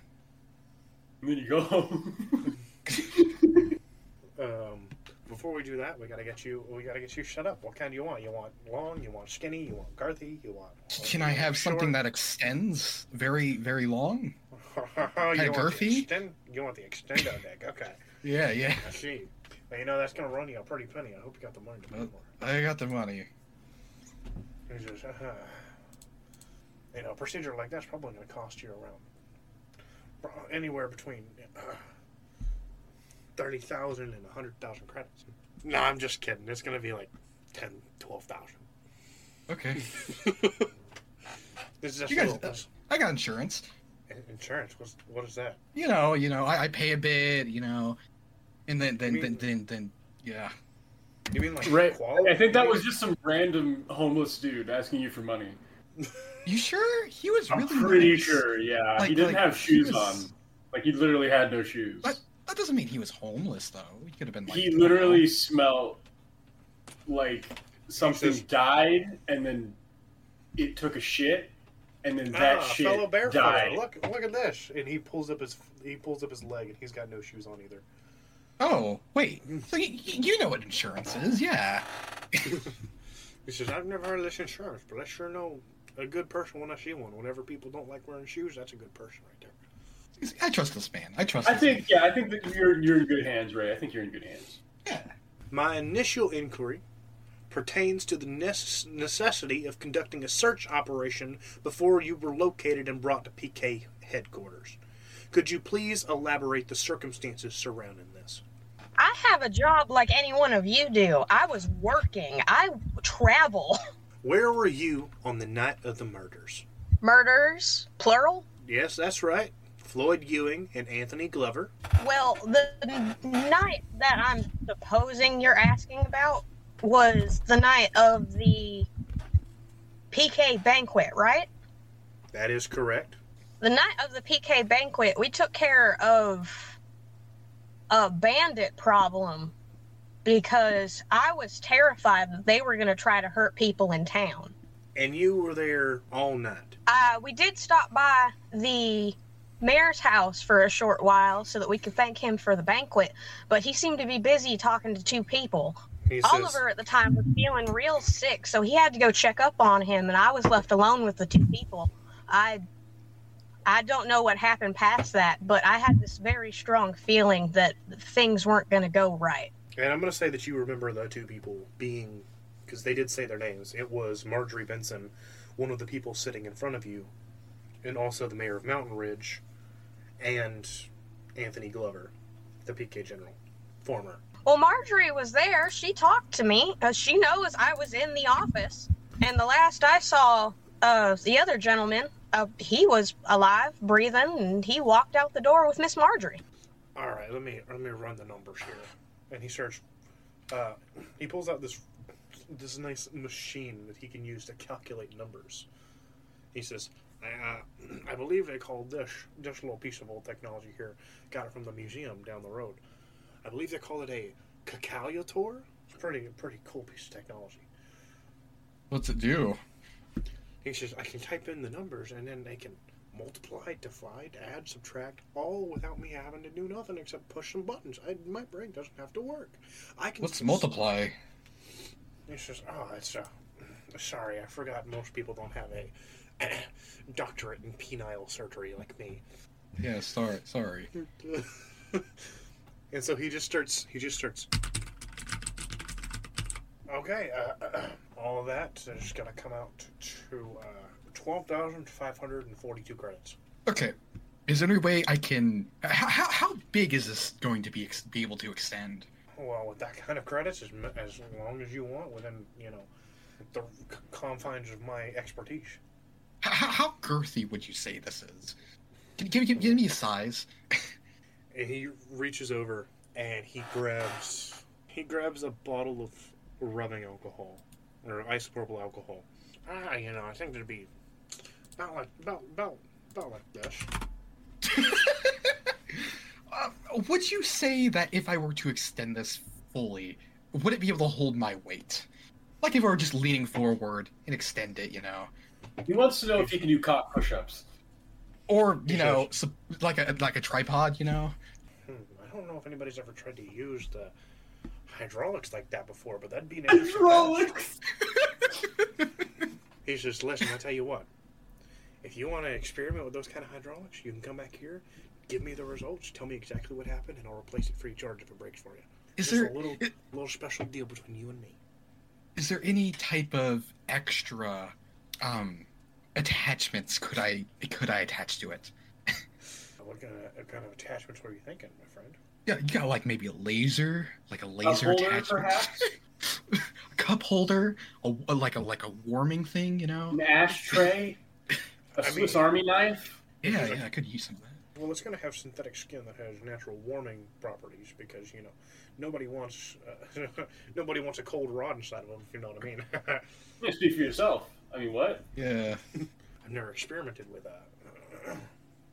any type of attachments before. It's just interesting hypothesis, interesting thesis. And also, all of a sudden he slides away on his little rolling chair, and he pulls his hand up to his hollow, or whatever the fuck, his phone, whatever the fuck we're gonna call it. I still need to think of a goddamn name. He says, "Hey, Tom. Yeah, I think I finally got a big breakthrough for my thesis. I'll let you know. Yeah, okay, bye." And he lies back over and he goes, "Sorry about that. Family emergency." So, any type of attachments in mind? Any specific ones? Can you make it shoot bullets? Laser attachments, maybe I don't know, help with aiming.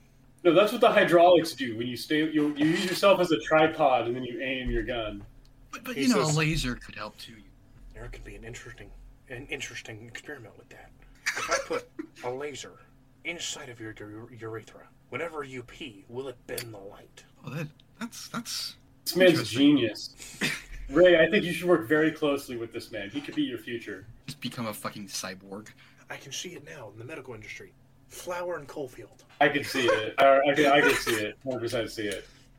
I will donate to your startup. Subsequent to the departure of Justice Benson, were the victims subject to any form of harm or immediate danger? I felt that Mr. Ewing and his son may be in danger, not because of me or any of my colleagues. I felt that he was in danger, so I did talk to Mr. Ewing about taking his son with us for safety. I'll drop a little bit on the laser charges and we'll make it 12,500 even. How does that sound? Saved all 42 credits, Ray. Could we somehow make it exchangeable attachments? As in, like, I don't know, extendo knife blade, you know? A knife penis. Interesting. And he just slides back over again and goes, Tom, I have another idea. Yeah, I'll get in touch with you later. Bye. That could be a very, very interesting experiment. You can see at this point he's getting, like, visibly excited. Oh, I can, you seem to have, Doctor, your genius is showing. Thank you. It grows with my ideas. It's really interesting. I linked it to my neurological cords in my brain. Whenever my mind starts racing and I start thinking about ideas, up it comes. It's like a light. It's like a light bulb going off. It's pretty cool.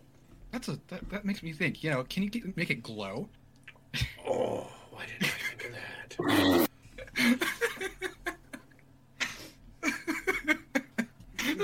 We're gonna be here for 10 hours just figuring out the fucking attachments for this penis.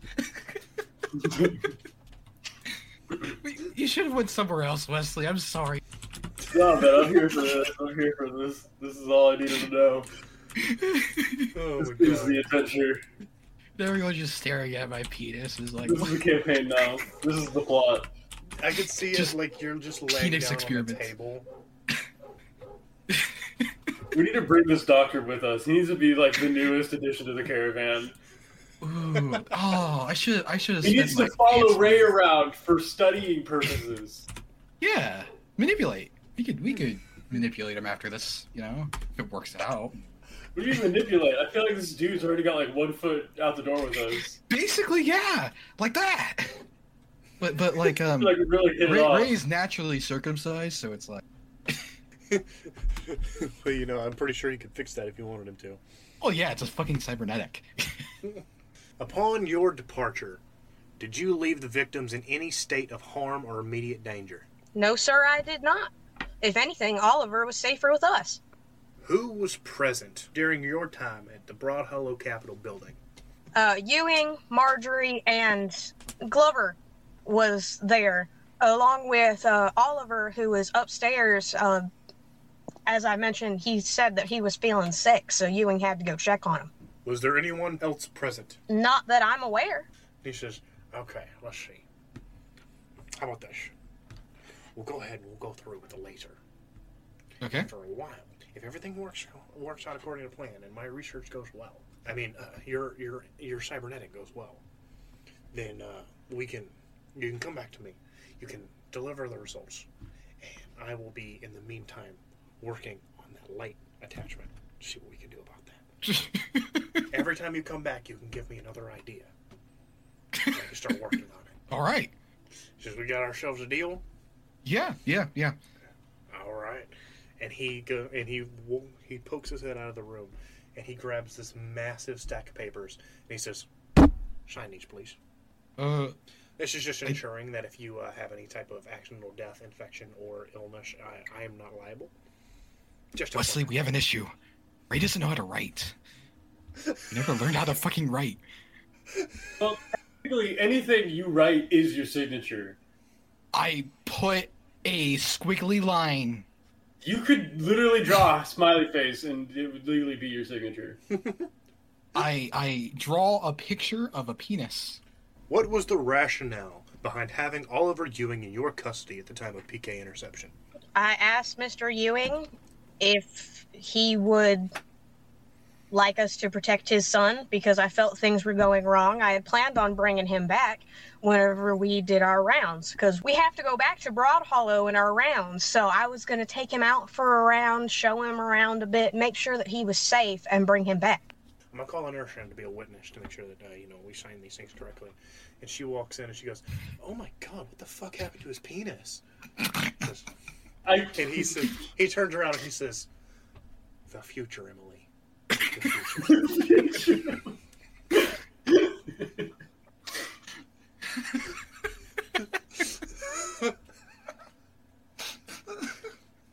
This is fucking awesome. So with that, I don't think we can. I don't think we can do this episode, man. No, it's fine. There's an 18+ warning at the beginning of the episode. But this is so much cock talk, okay? Yeah, 18+. It could be a podcast. What do you mean? It could be a podcast. Cock talk. Okay, so you finish filing the paperwork. He tells you he's going to get everything ready to come back in the morning, and they'll get started on your surgery. Wesley, did you want to do anything else? Or Everything's going perfectly according to plan. Can we go to the weaponsmith? The gunsmith? The gunsmith? Wait, Yeah. so we gotta wait for what now? What's happening? Tomorrow? I thought we were getting his penis. We have to wait for tomorrow, don't we? Oh, Do we have more tomorrow? things we can do? Yeah, it's going to be tomorrow. So Okay, well, we're going to the Hall of Gizmos then. We're going to the Hall of Gizmos. You're going to go to the Hall of Gizmos? Okay. And Ray, you want to go to the Gunsmith. Okay. Do you guys want to go together, or? Sure. I mean, sure, okay, fine, yeah. Alright, so which one are we going to first? We're going to the Iron We're going to the Hall of Bed or Gizmos. Hall of Gizmos, okay. Hall of Gizmos. Finally, can you clarify, can you confirm or deny any responsibility for the deaths of the victims? I'm going to deny it because I haven't done anything. So yeah, you guys walk into the Hall of Gizmos, and there's a woman standing behind the counter, and she goes, "Ah, welcome to the Hall of Gizmos. Treasures from the technological age of ancients past, whatever the fuck. It's old shit. How you doing?" I'm doing great. And I pull out the Shrek VHS tape, and I say, I need something that can play this. And she says, "Oh my goodness. Is that Shriek? Is that what? Shriek. The big green man, onion man, Shriek." Yeah, well, there's only one E. It's Shrek. She goes, "Ah, I see. I don't have my glasses today. I might be able to help with that." And she says, Okay. Follow me. And she starts walking towards the back. And she starts sorting through old electronics that are just covered in dust. She first pulls out a CD player. She says, "Nope. Fuck.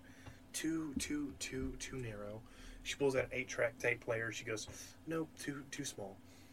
And then she pulls out an old dusty VHS player. And she goes, "May I?" And she reaches her hand out for the tape. Wesley gets a little he steps back a little bit. He's a little touchy with his VHS tape. And she holds it out in front of you, and she says, "I just want to make sure it's a fit." I'll put it in. Don't worry. I'm pretty good at putting things in holes. She goes, "Oh, I see. Well, look at that."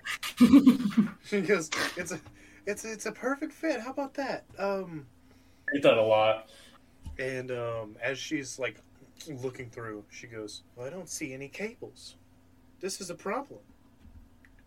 If you can do investigate a mystery and get a 12 or above, I will give it to you. But if not, the mystery continues." Okay. Investigate. All right. Yeah, number of dice 12. Modifier 1. Let's see the mutt fuck. Oh. And she starts like ferociously searching through this box trying to find it. She said, "Fuck, shit, fuck, goddamn it, fuck, bitch." She's like, "I can't find it anywhere. I can't find the cable. And she seems like she seems fucking upset. She's like, why does nothing ever have the cable? She says, I have all these cables, and you know what they go to? Nothing! Why did humans of the past have to make such unnecessary cables? Why did everything have to have a different cable? Why can't you just have one cable? I don't understand. Not me personally ranting about the different types of cable for fucking everything. Definitely not a self-insert. Are you trying to take the VHS player with you? Listen, this is one more piece of the puzzle, alright? I'm taking it with me. Okay. Yeah, I got pretty good manipulation, you know. I don't know. Was that English? Were those words? Yeah. I think I caught like a word or two, something about yeah. Yeah, I got pretty high manipulation. I could, I don't know. Do something. I got, I have a literal ability that manipulates people. True. Oh, well, I guess I'll just put this back in the storage. If you can find a cable for it, then I'll be happy to let you use it, but, Oh, hold on. Alright, how old is this lady? She's about, let's say, she's pretty up there, 70. Okay, perfect. Perfect. But she's one of those, fit grannies. Okay. Alright, I can get it. Alright. So, Wesley doesn't need mental dominion. Wesley doesn't need the ID wallet. Wesley is the coolest cat. Alright, he's out here. He could pull a woman. Alright, so I feel like this would be, well, I could see how you could see this as this being potentially manipulating someone. Mm-hmm. But I'm trying to act under pressure because, cute girl, I got a lot of pressure on my shoulders right now. Well, I think to fuck anyone, that'd be, having to manipulate them at least a little bit. Yep. I mean, yeah, I guess. So you're gonna try to fuck the gilf. Well, all right. Listen, it's for Shrek. It's for Shrek, right? So I propose to her. Maybe I take us out to dinner at the. Hold on, let me open up the smoking oven. Mm. Wait. Yeah. Yeah, that's right. Yeah, we go out to dinner at the smoking oven. And we talk about, me potentially going home with that VHS player. So you're gonna try to ask her out on a date, essentially. Yeah, that's step one of the plan. Okay. Roll to manipulate. Really woo her. All right. Fuck.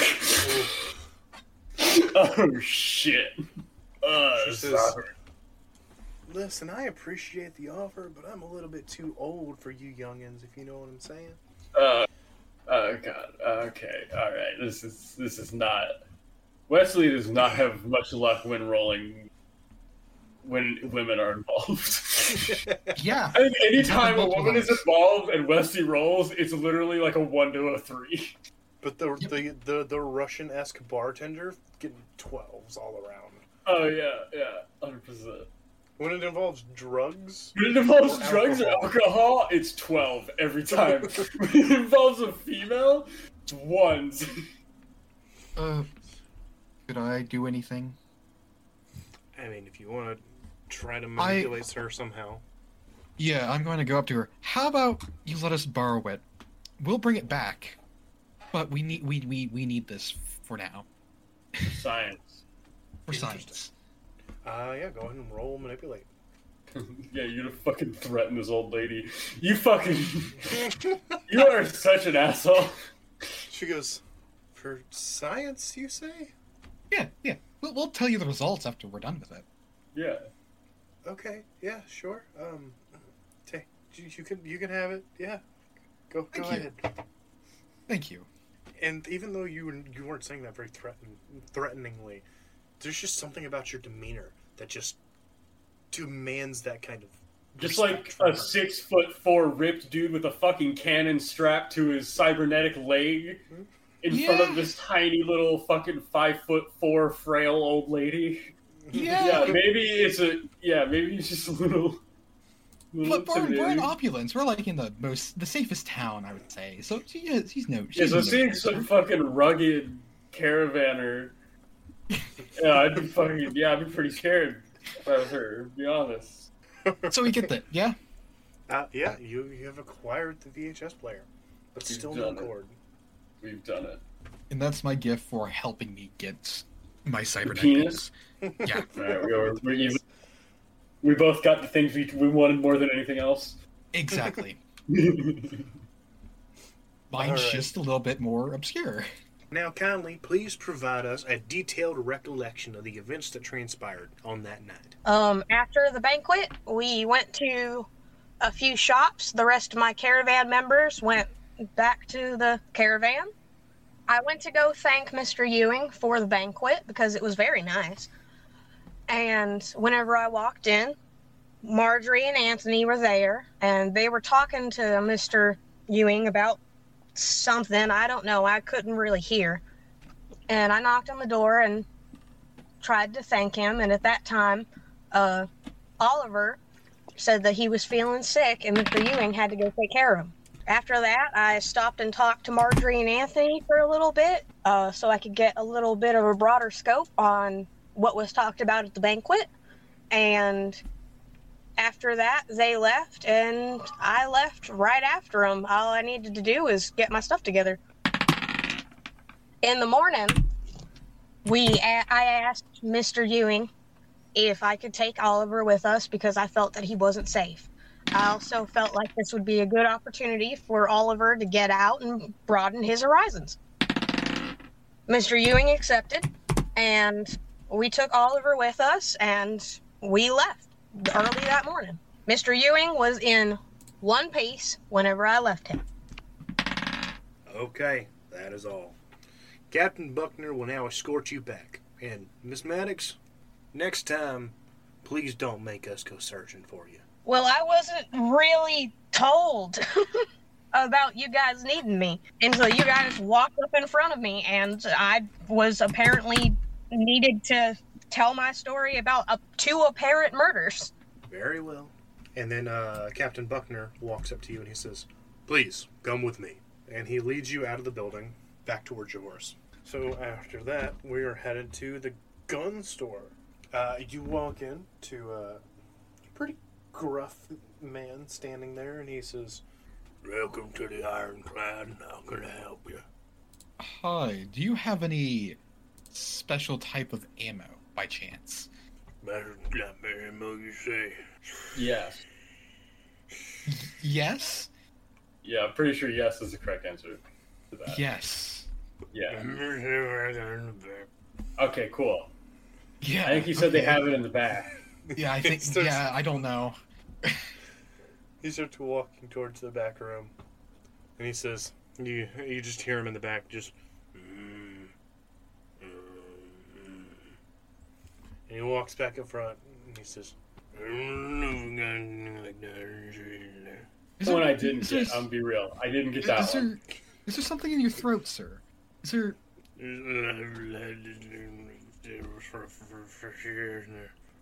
not even trying anymore at this point. And he says, Yeah. "Sorry about that, fellas." There it is. Wait. It's been a pretty rough morning. I've been a little sick. How can I help you? You need some special ammo? Yeah. From what I've seen, I don't think we have anything like that in the back. All right. Could you? I show him all. I just basically lay out all my guns on the surface and tell him, is there any way you could modify any of these? I'm looking for something that would pack a punch. Pack a punch, you say? You know I love punches that need packing. That's me. Old Wiley. Wile Coyote! That's me! Old Wiley Skinner, that's me. He says, Well, I'm gonna give you a thing or two. That revolver you got there looks pretty shit. It is. I never use it. That looks like pretty shit, but it looks pretty, and I could probably make some money off of it. So how about you say, for that revolver and about 200 creds, I'll trade you this 9mm. Not interested. Okay, I have it your way. If there's anything else I can help you with, Ooh. what kind of upgrades or anything were you thinking? I just want either making something silent or more damage, or somehow more accurate. I mean, if you want, I can put a silencer on that 22, which wouldn't. No. No, Because I would never use it. I mean, I would say if you did, it would make it, instead of quiet like your suppressed sniper, because it's a 22, it would make it silent. So, like, video game style. Oh, okay. Ooh, actually. Hey, Wesley, would you like a silent revolver? I have a question real quick. Why is my revolver magic? Because you wanted a magic gun. Yeah. When? At the very beginning of the campaign over a year ago. And how? I think What about it makes it magic? it was either we could have taken another weapon or made something magic. Yeah. Yeah. What makes it magic? I'd say probably, like, it's got, like, magically imbued wooden handle. A little bit of magic in the wood. Uh-huh. And what does that do for me exactly? If there's a monster that's weak to magic, that bullet's gonna fucking hurt it. Okay. Yeah, we could throw a silencer on my revolver. I'll pay for it and just give him the 22 revolver, Okay. if possible. Oh yeah, we're doing a trade. You're just gonna get rid of your revolver because you don't fucking want it. No, I don't. It's garbage. I don't use it. Yeah. Wesley, you got yourself a nice new suppressed revolver. Very nice. Very nice. Did you want to pick up another gun, Ray? Or What do they have? they got, like, Opulence is the gun manufacturer, so pretty much everything you want, you can find. Everything? Okay, not everything. Most things. Do you have an M249 perchance? No, because I know exactly what he's talking about, and it's the fucking grenade launcher. Oh my No, god. I want What? Hold on. a jackhammer. A jackhammer? Jackhammer is a fully automatic shotgun. Yeah, it's an auto shotty. An auto shotgun. Interesting. Let me stock the inventory real quick. Take a look, see what we got. Okay, here's what we're gonna do. I will give it to you for something like that. Probably run around like 2,000 credits, I'd say. That's fine. Be a pretty big purchase. I'll pay more. I'll pay 4,000. I'll leave you with a Actually, I little only bit have of money. 2,000. Yeah. Well, I just changed it. Oh, yeah, 4 to you 2. just- Yeah. Okay, so here's what we're gonna do. We're gonna make an entirely new shotgun Oh. because there's nothing like that. Yeah, there's nothing like that. I think And- it's going to be 3-arm, automatic, messy, close. Because I'm gonna say that this is an experimental weapon, so it's Oh, yeah. unreliable. And I think that's some pretty good tags for it. Yeah, that's fair. Could you by chance give it area? I mean, yeah, it's a automatic, so that makes sense. Because my assault rifle has area. Got your new auto shotgun, making Ray even more overpowered than he already is. Yeah, that's fair. Hey, it's fun. Makes it fun.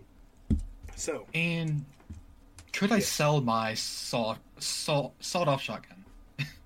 sell your... Sure. Sell it for 900? Can I manipulate to get a higher price?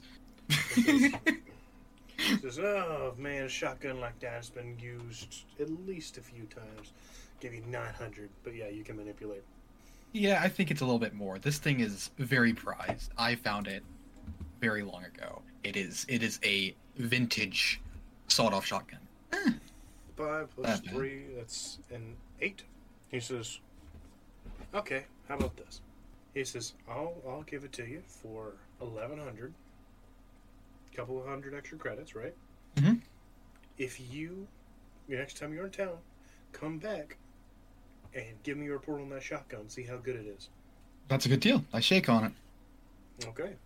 That was his stipulation. You have to come back and report. That's good. That's a good deal. Everyone in Opulence is all kind of about, knowledge is kind of their thing. Yeah. Okay. How's everyone feeling about the events that have transpired today? I am fucking happy. Honestly, I don't even think you need to edit this. This is pretty. I think we nailed it. One take. Pretty high octane gameplay. Okay. Either this is the episode that makes people love us, or the episode that scares everyone away. Yeah. This I is hope really not the latter. Yeah.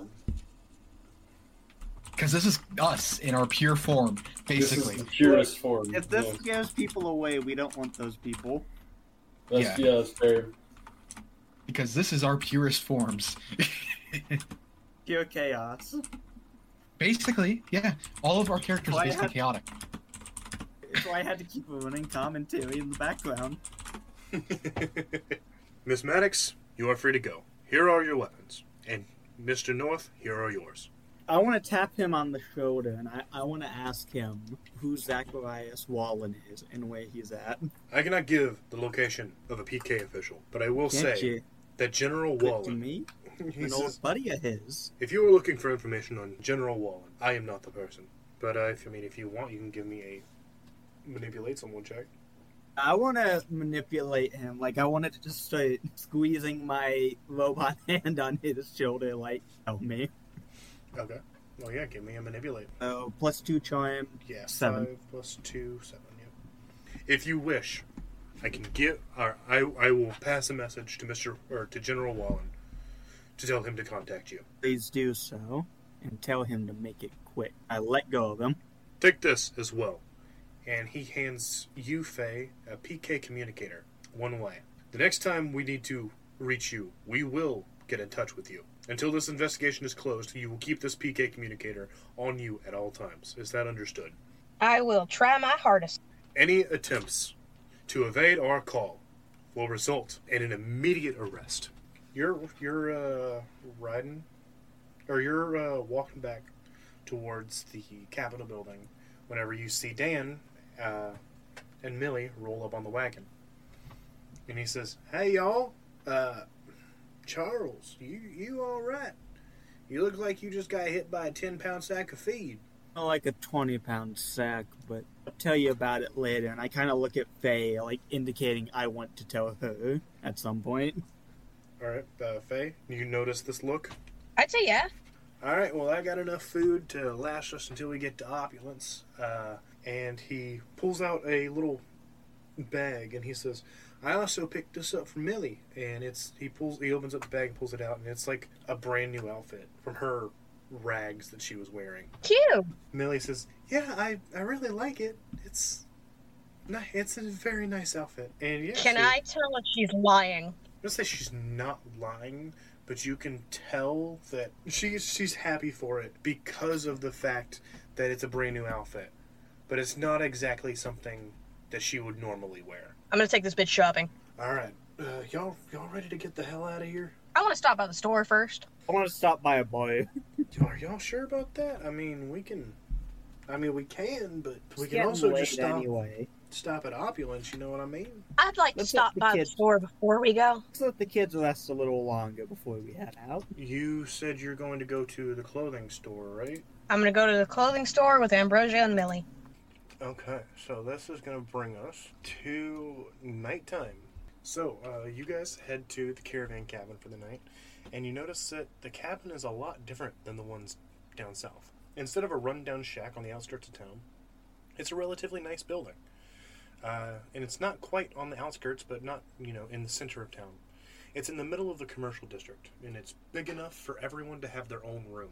Ernest walks in pretty late as everyone's getting ready for bed, and he says, "Okay, everyone, we're going to hang out here for the next couple of days. Head out the day after tomorrow. So you can hit the town again tomorrow if you want, and then we'll head out. after, afternoon. So y'all can get a little bit of rest if you need to. And so everybody, gets ready to go to sleep. Okay, so yeah, you guys, are you guys going together, or are you going separately? Well, I was assuming I was going to go to the boutique with the kids. I'm going to a bar. Charles needs a drink. Okay. So yeah, Faye, you go into the Busy Plum Boutique, one of the only clothing stores in Mountain Ridge, and you walk in, and somebody says, "Hello, welcome to the Busy Plum Boutique. How can I help you today?" Yes, I'd like to clothe my children. You didn't have to word it like that, but sure, no problem. Any specific style you're looking for? I'm going to push the kids forward and say they can pick out whatever they want in a manageable price range. Millie, already feeling bad about Dan spending money on her, picks out an outfit that's like 100 credits. And Ambrosia, who's a little bit more not understanding about the currency of this world, she picks one that's like 250. Okay. Do you girls like the clothes you're picking out? I'm going to say that Ambrosia does like the outfit. Millie likes the outfit, but there is an outfit that she likes more, but it's way more expensive. I would like to pick out the outfit that she likes more. Well, I'm going to say that outfit is going to be worth 375 credits. Okay, that's fine. Is that all you wanted to do, is get them a nice outfit? Yeah, I wanted to get them outfits that they were comfortable in that they liked. Well, yeah, they, especially Millie, thanks you profusely. Oh, I'm not you gonna don't act have out to too- thank me, sweetie. Yeah, I'm not going to act out two little girls at the same time being excited over clothes, but... Oh, come You on. made me act out a dog, so you have to act out these children. You made me sing. You made her sing, and you made me act out a dog. You have to act out these children. Fine. Ambrosia's just like, this is so cute. My mom's going to love this. And Millie goes, this is a little bit too much money, but thank you. Sweetheart, you don't have to thank me. This is my job. I told you I would take care of you. I'm taking on the mother role. This is my job. You don't have to thank me for any of it. And she just kind of slightly nods and smiles and starts talking to Ambrosia about their new outfits. And Ray, you tuck into bed, having a room to yourself for the first time in years. Fucking awesome. You're, sleeping nice and well because of the deal that you made that's going to go through tomorrow. And an unsettling quiet washes over you, and you close your eyes and drift off to sleep. And then you hear a voice. Ray. You feel something touch your shoulder. She says, Ray, it's time to wake up. I jump out of shock and basically I'm prepared for whatever's about to happen. You jump up and open your eyes, and there's no one standing next to you. But there is a woman sitting across the room in a chair that wasn't there whenever you fell asleep. And she's a beautiful woman with long blonde hair and piercing blue eyes. And she's wearing this gorgeous white dress. And she says, Hello, Ray. No need to be afraid. You've been working hard these last few decades to find out what happened, haven't you? Who are you? How did you... what? I see it. Your pain? I feel it. You want the truth, don't you? Yeah. Yes, I do. I can tell you everything, but first, I have one question. What? Are you ready to find your destiny, Ray Caulfield? I don't know. All shall be revealed soon. And as a testament to your commitment, I have but one request. A deal of sorts. What do you need? Tell no one about this conversation. Not even your friends. And I will explain everything. This will be our little secret. Okay. That's my little warrior. Good night, Ray. And without a second thought, you fall backwards and fall asleep. And we're gonna cut to Charles. I mean, it's pretty simple. Charles finds the nearest bar and he is drinking a lot. Okay. You walk into the Sweet and Sour Sea Dog. Sweet and sour sea dog. Yeah. Can I ask the bartender for some sweet and sour sauce with that? Actually, make it extra sour. And you can tell that, like, the person behind the bar, they have feminine features, but a very masculine attitude towards them. Like, you want that sweet and sour, huh? Just make it the sour. One of those days, huh? I gotcha. You know it. They look at you and they say, you look like you could use a whole bottle today. Yeah, just go ahead and leave the bottle. I'll pay for it now. Yeah, I served. I give you a good deal. How about I give you the whole bottle for $2.25. How's that sound? That'll do. I just take the bottle now and I pour some into my flask and then start drinking the rest. It's got you down.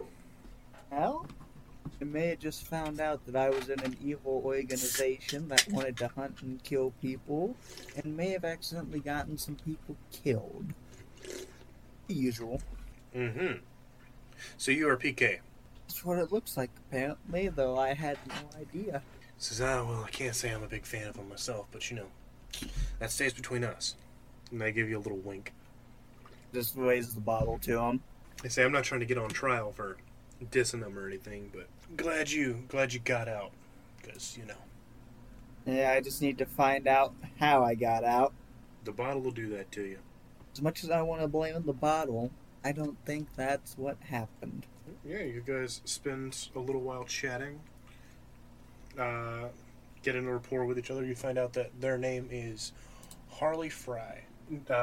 Dan, looking increasingly more paranoid, says, all right, you guys ready to go? Yeah, hop in the wagon, big boy. With the kids happy, I am ready to go. All right, I'm gonna go ahead and hop in the back if that's all right. Yeah. I then showed my face too much for one day. And he jumps into the back of the wagon with the kids. And you guys are about to start out for your ride whenever Faye, your, not your PK communicator, but your regular communicator, starts buzzing. Let's answer. Okay, yeah, you answer, and you hear Ernest say, hey, Faye, everything all right? I told you to call, and you never did. We just got out, and we're about to head out now. All right, awesome. Well, y'all get the hell out of there as fast as you can. We're going to head out day after tomorrow morning, so that way we can meet y'all kind of a little bit halfway. Sounds like a plan. All right, yeah, we'll see y'all, then we can make our way back to Pearl. And with that, he hangs up, and you guys get on the trail. And you wake up bright and early the next day, ready to head out. And as you awake, Ray, you find that that the woman in the chair is gone, with no trace that anyone had been there, except for a piece of paper on the nightstand. I pick it up and read it. Okay, yeah, you open it up and you read the 3 words scribbled onto it. And it says, remember our deal. I eat the paper. As you go to stick the paper in your mouth, it lights ablaze, turns to ash, and then flies up towards the ceiling and disappears. Okay. And now, gonna figure out what are you guys gonna be doing for the next day. We're not gonna role play it out. Ray, you're gonna be getting your surgery and going into a bit of recovery. Wesley, what about you?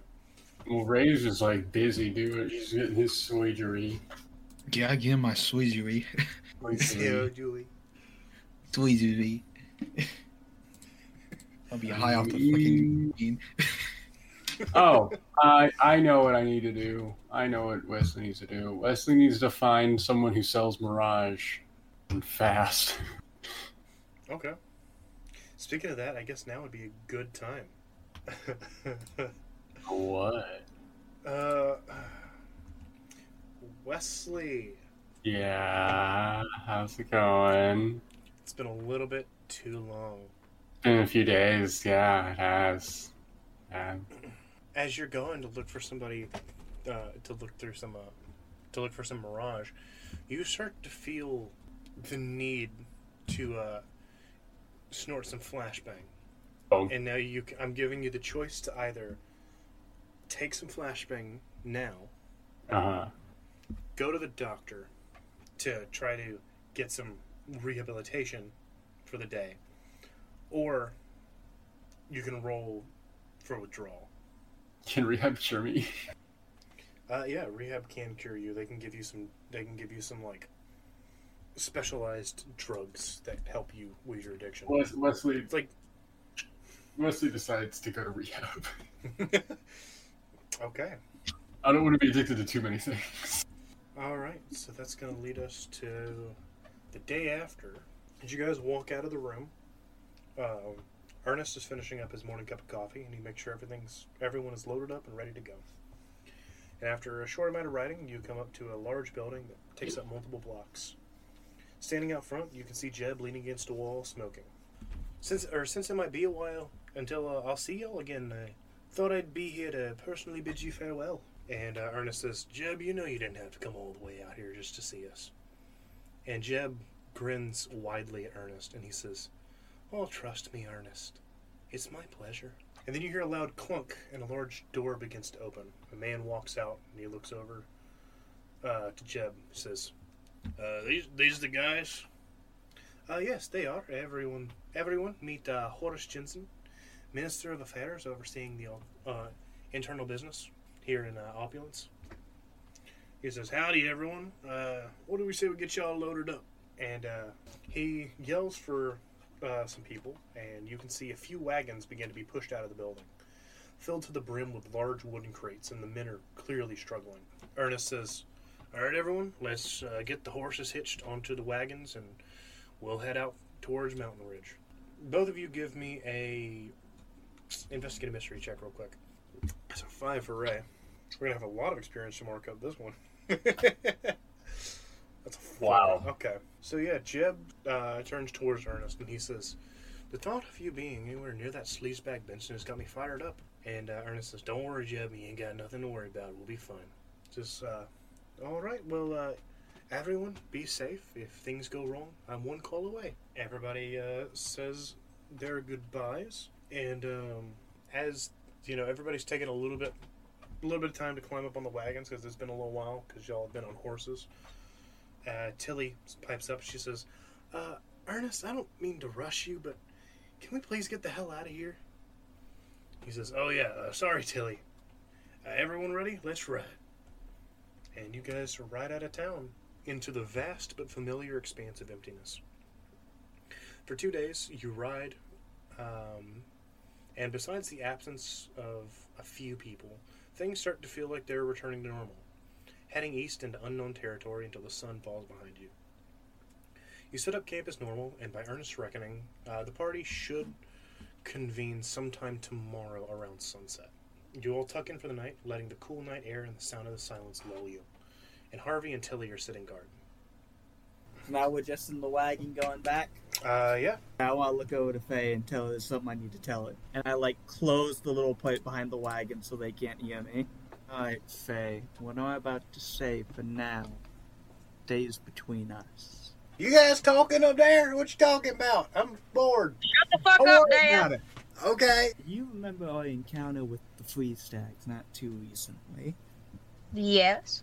One of them recognized me, but I didn't know who he was. I had a similar situation. The guy outside the PK headquarters called me a lieutenant and said he was in my platoon. At some point, I was in the PK. I got some weird flashbacks to when I was young. Now, that weird communicator I had that I didn't know what it is, I know it's a PK communicator. Issue is, I got no idea what's happening, but for now, we keep this from the others until I have answers. I'm going to, visibly recoil and go, you're a fucking narc? Apparently, I had no idea. Foreman, I left, I think.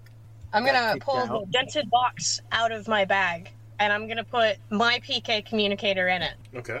and then offer the box to Charles. I was just gonna Okay. take the box, because let's say he says, I want to figure out if they did anything to bug this or not, and I'll test it against mine. You are very welcome to. Puts the box away, and then he says, alright, Remember, between us, I gotta find some answers first.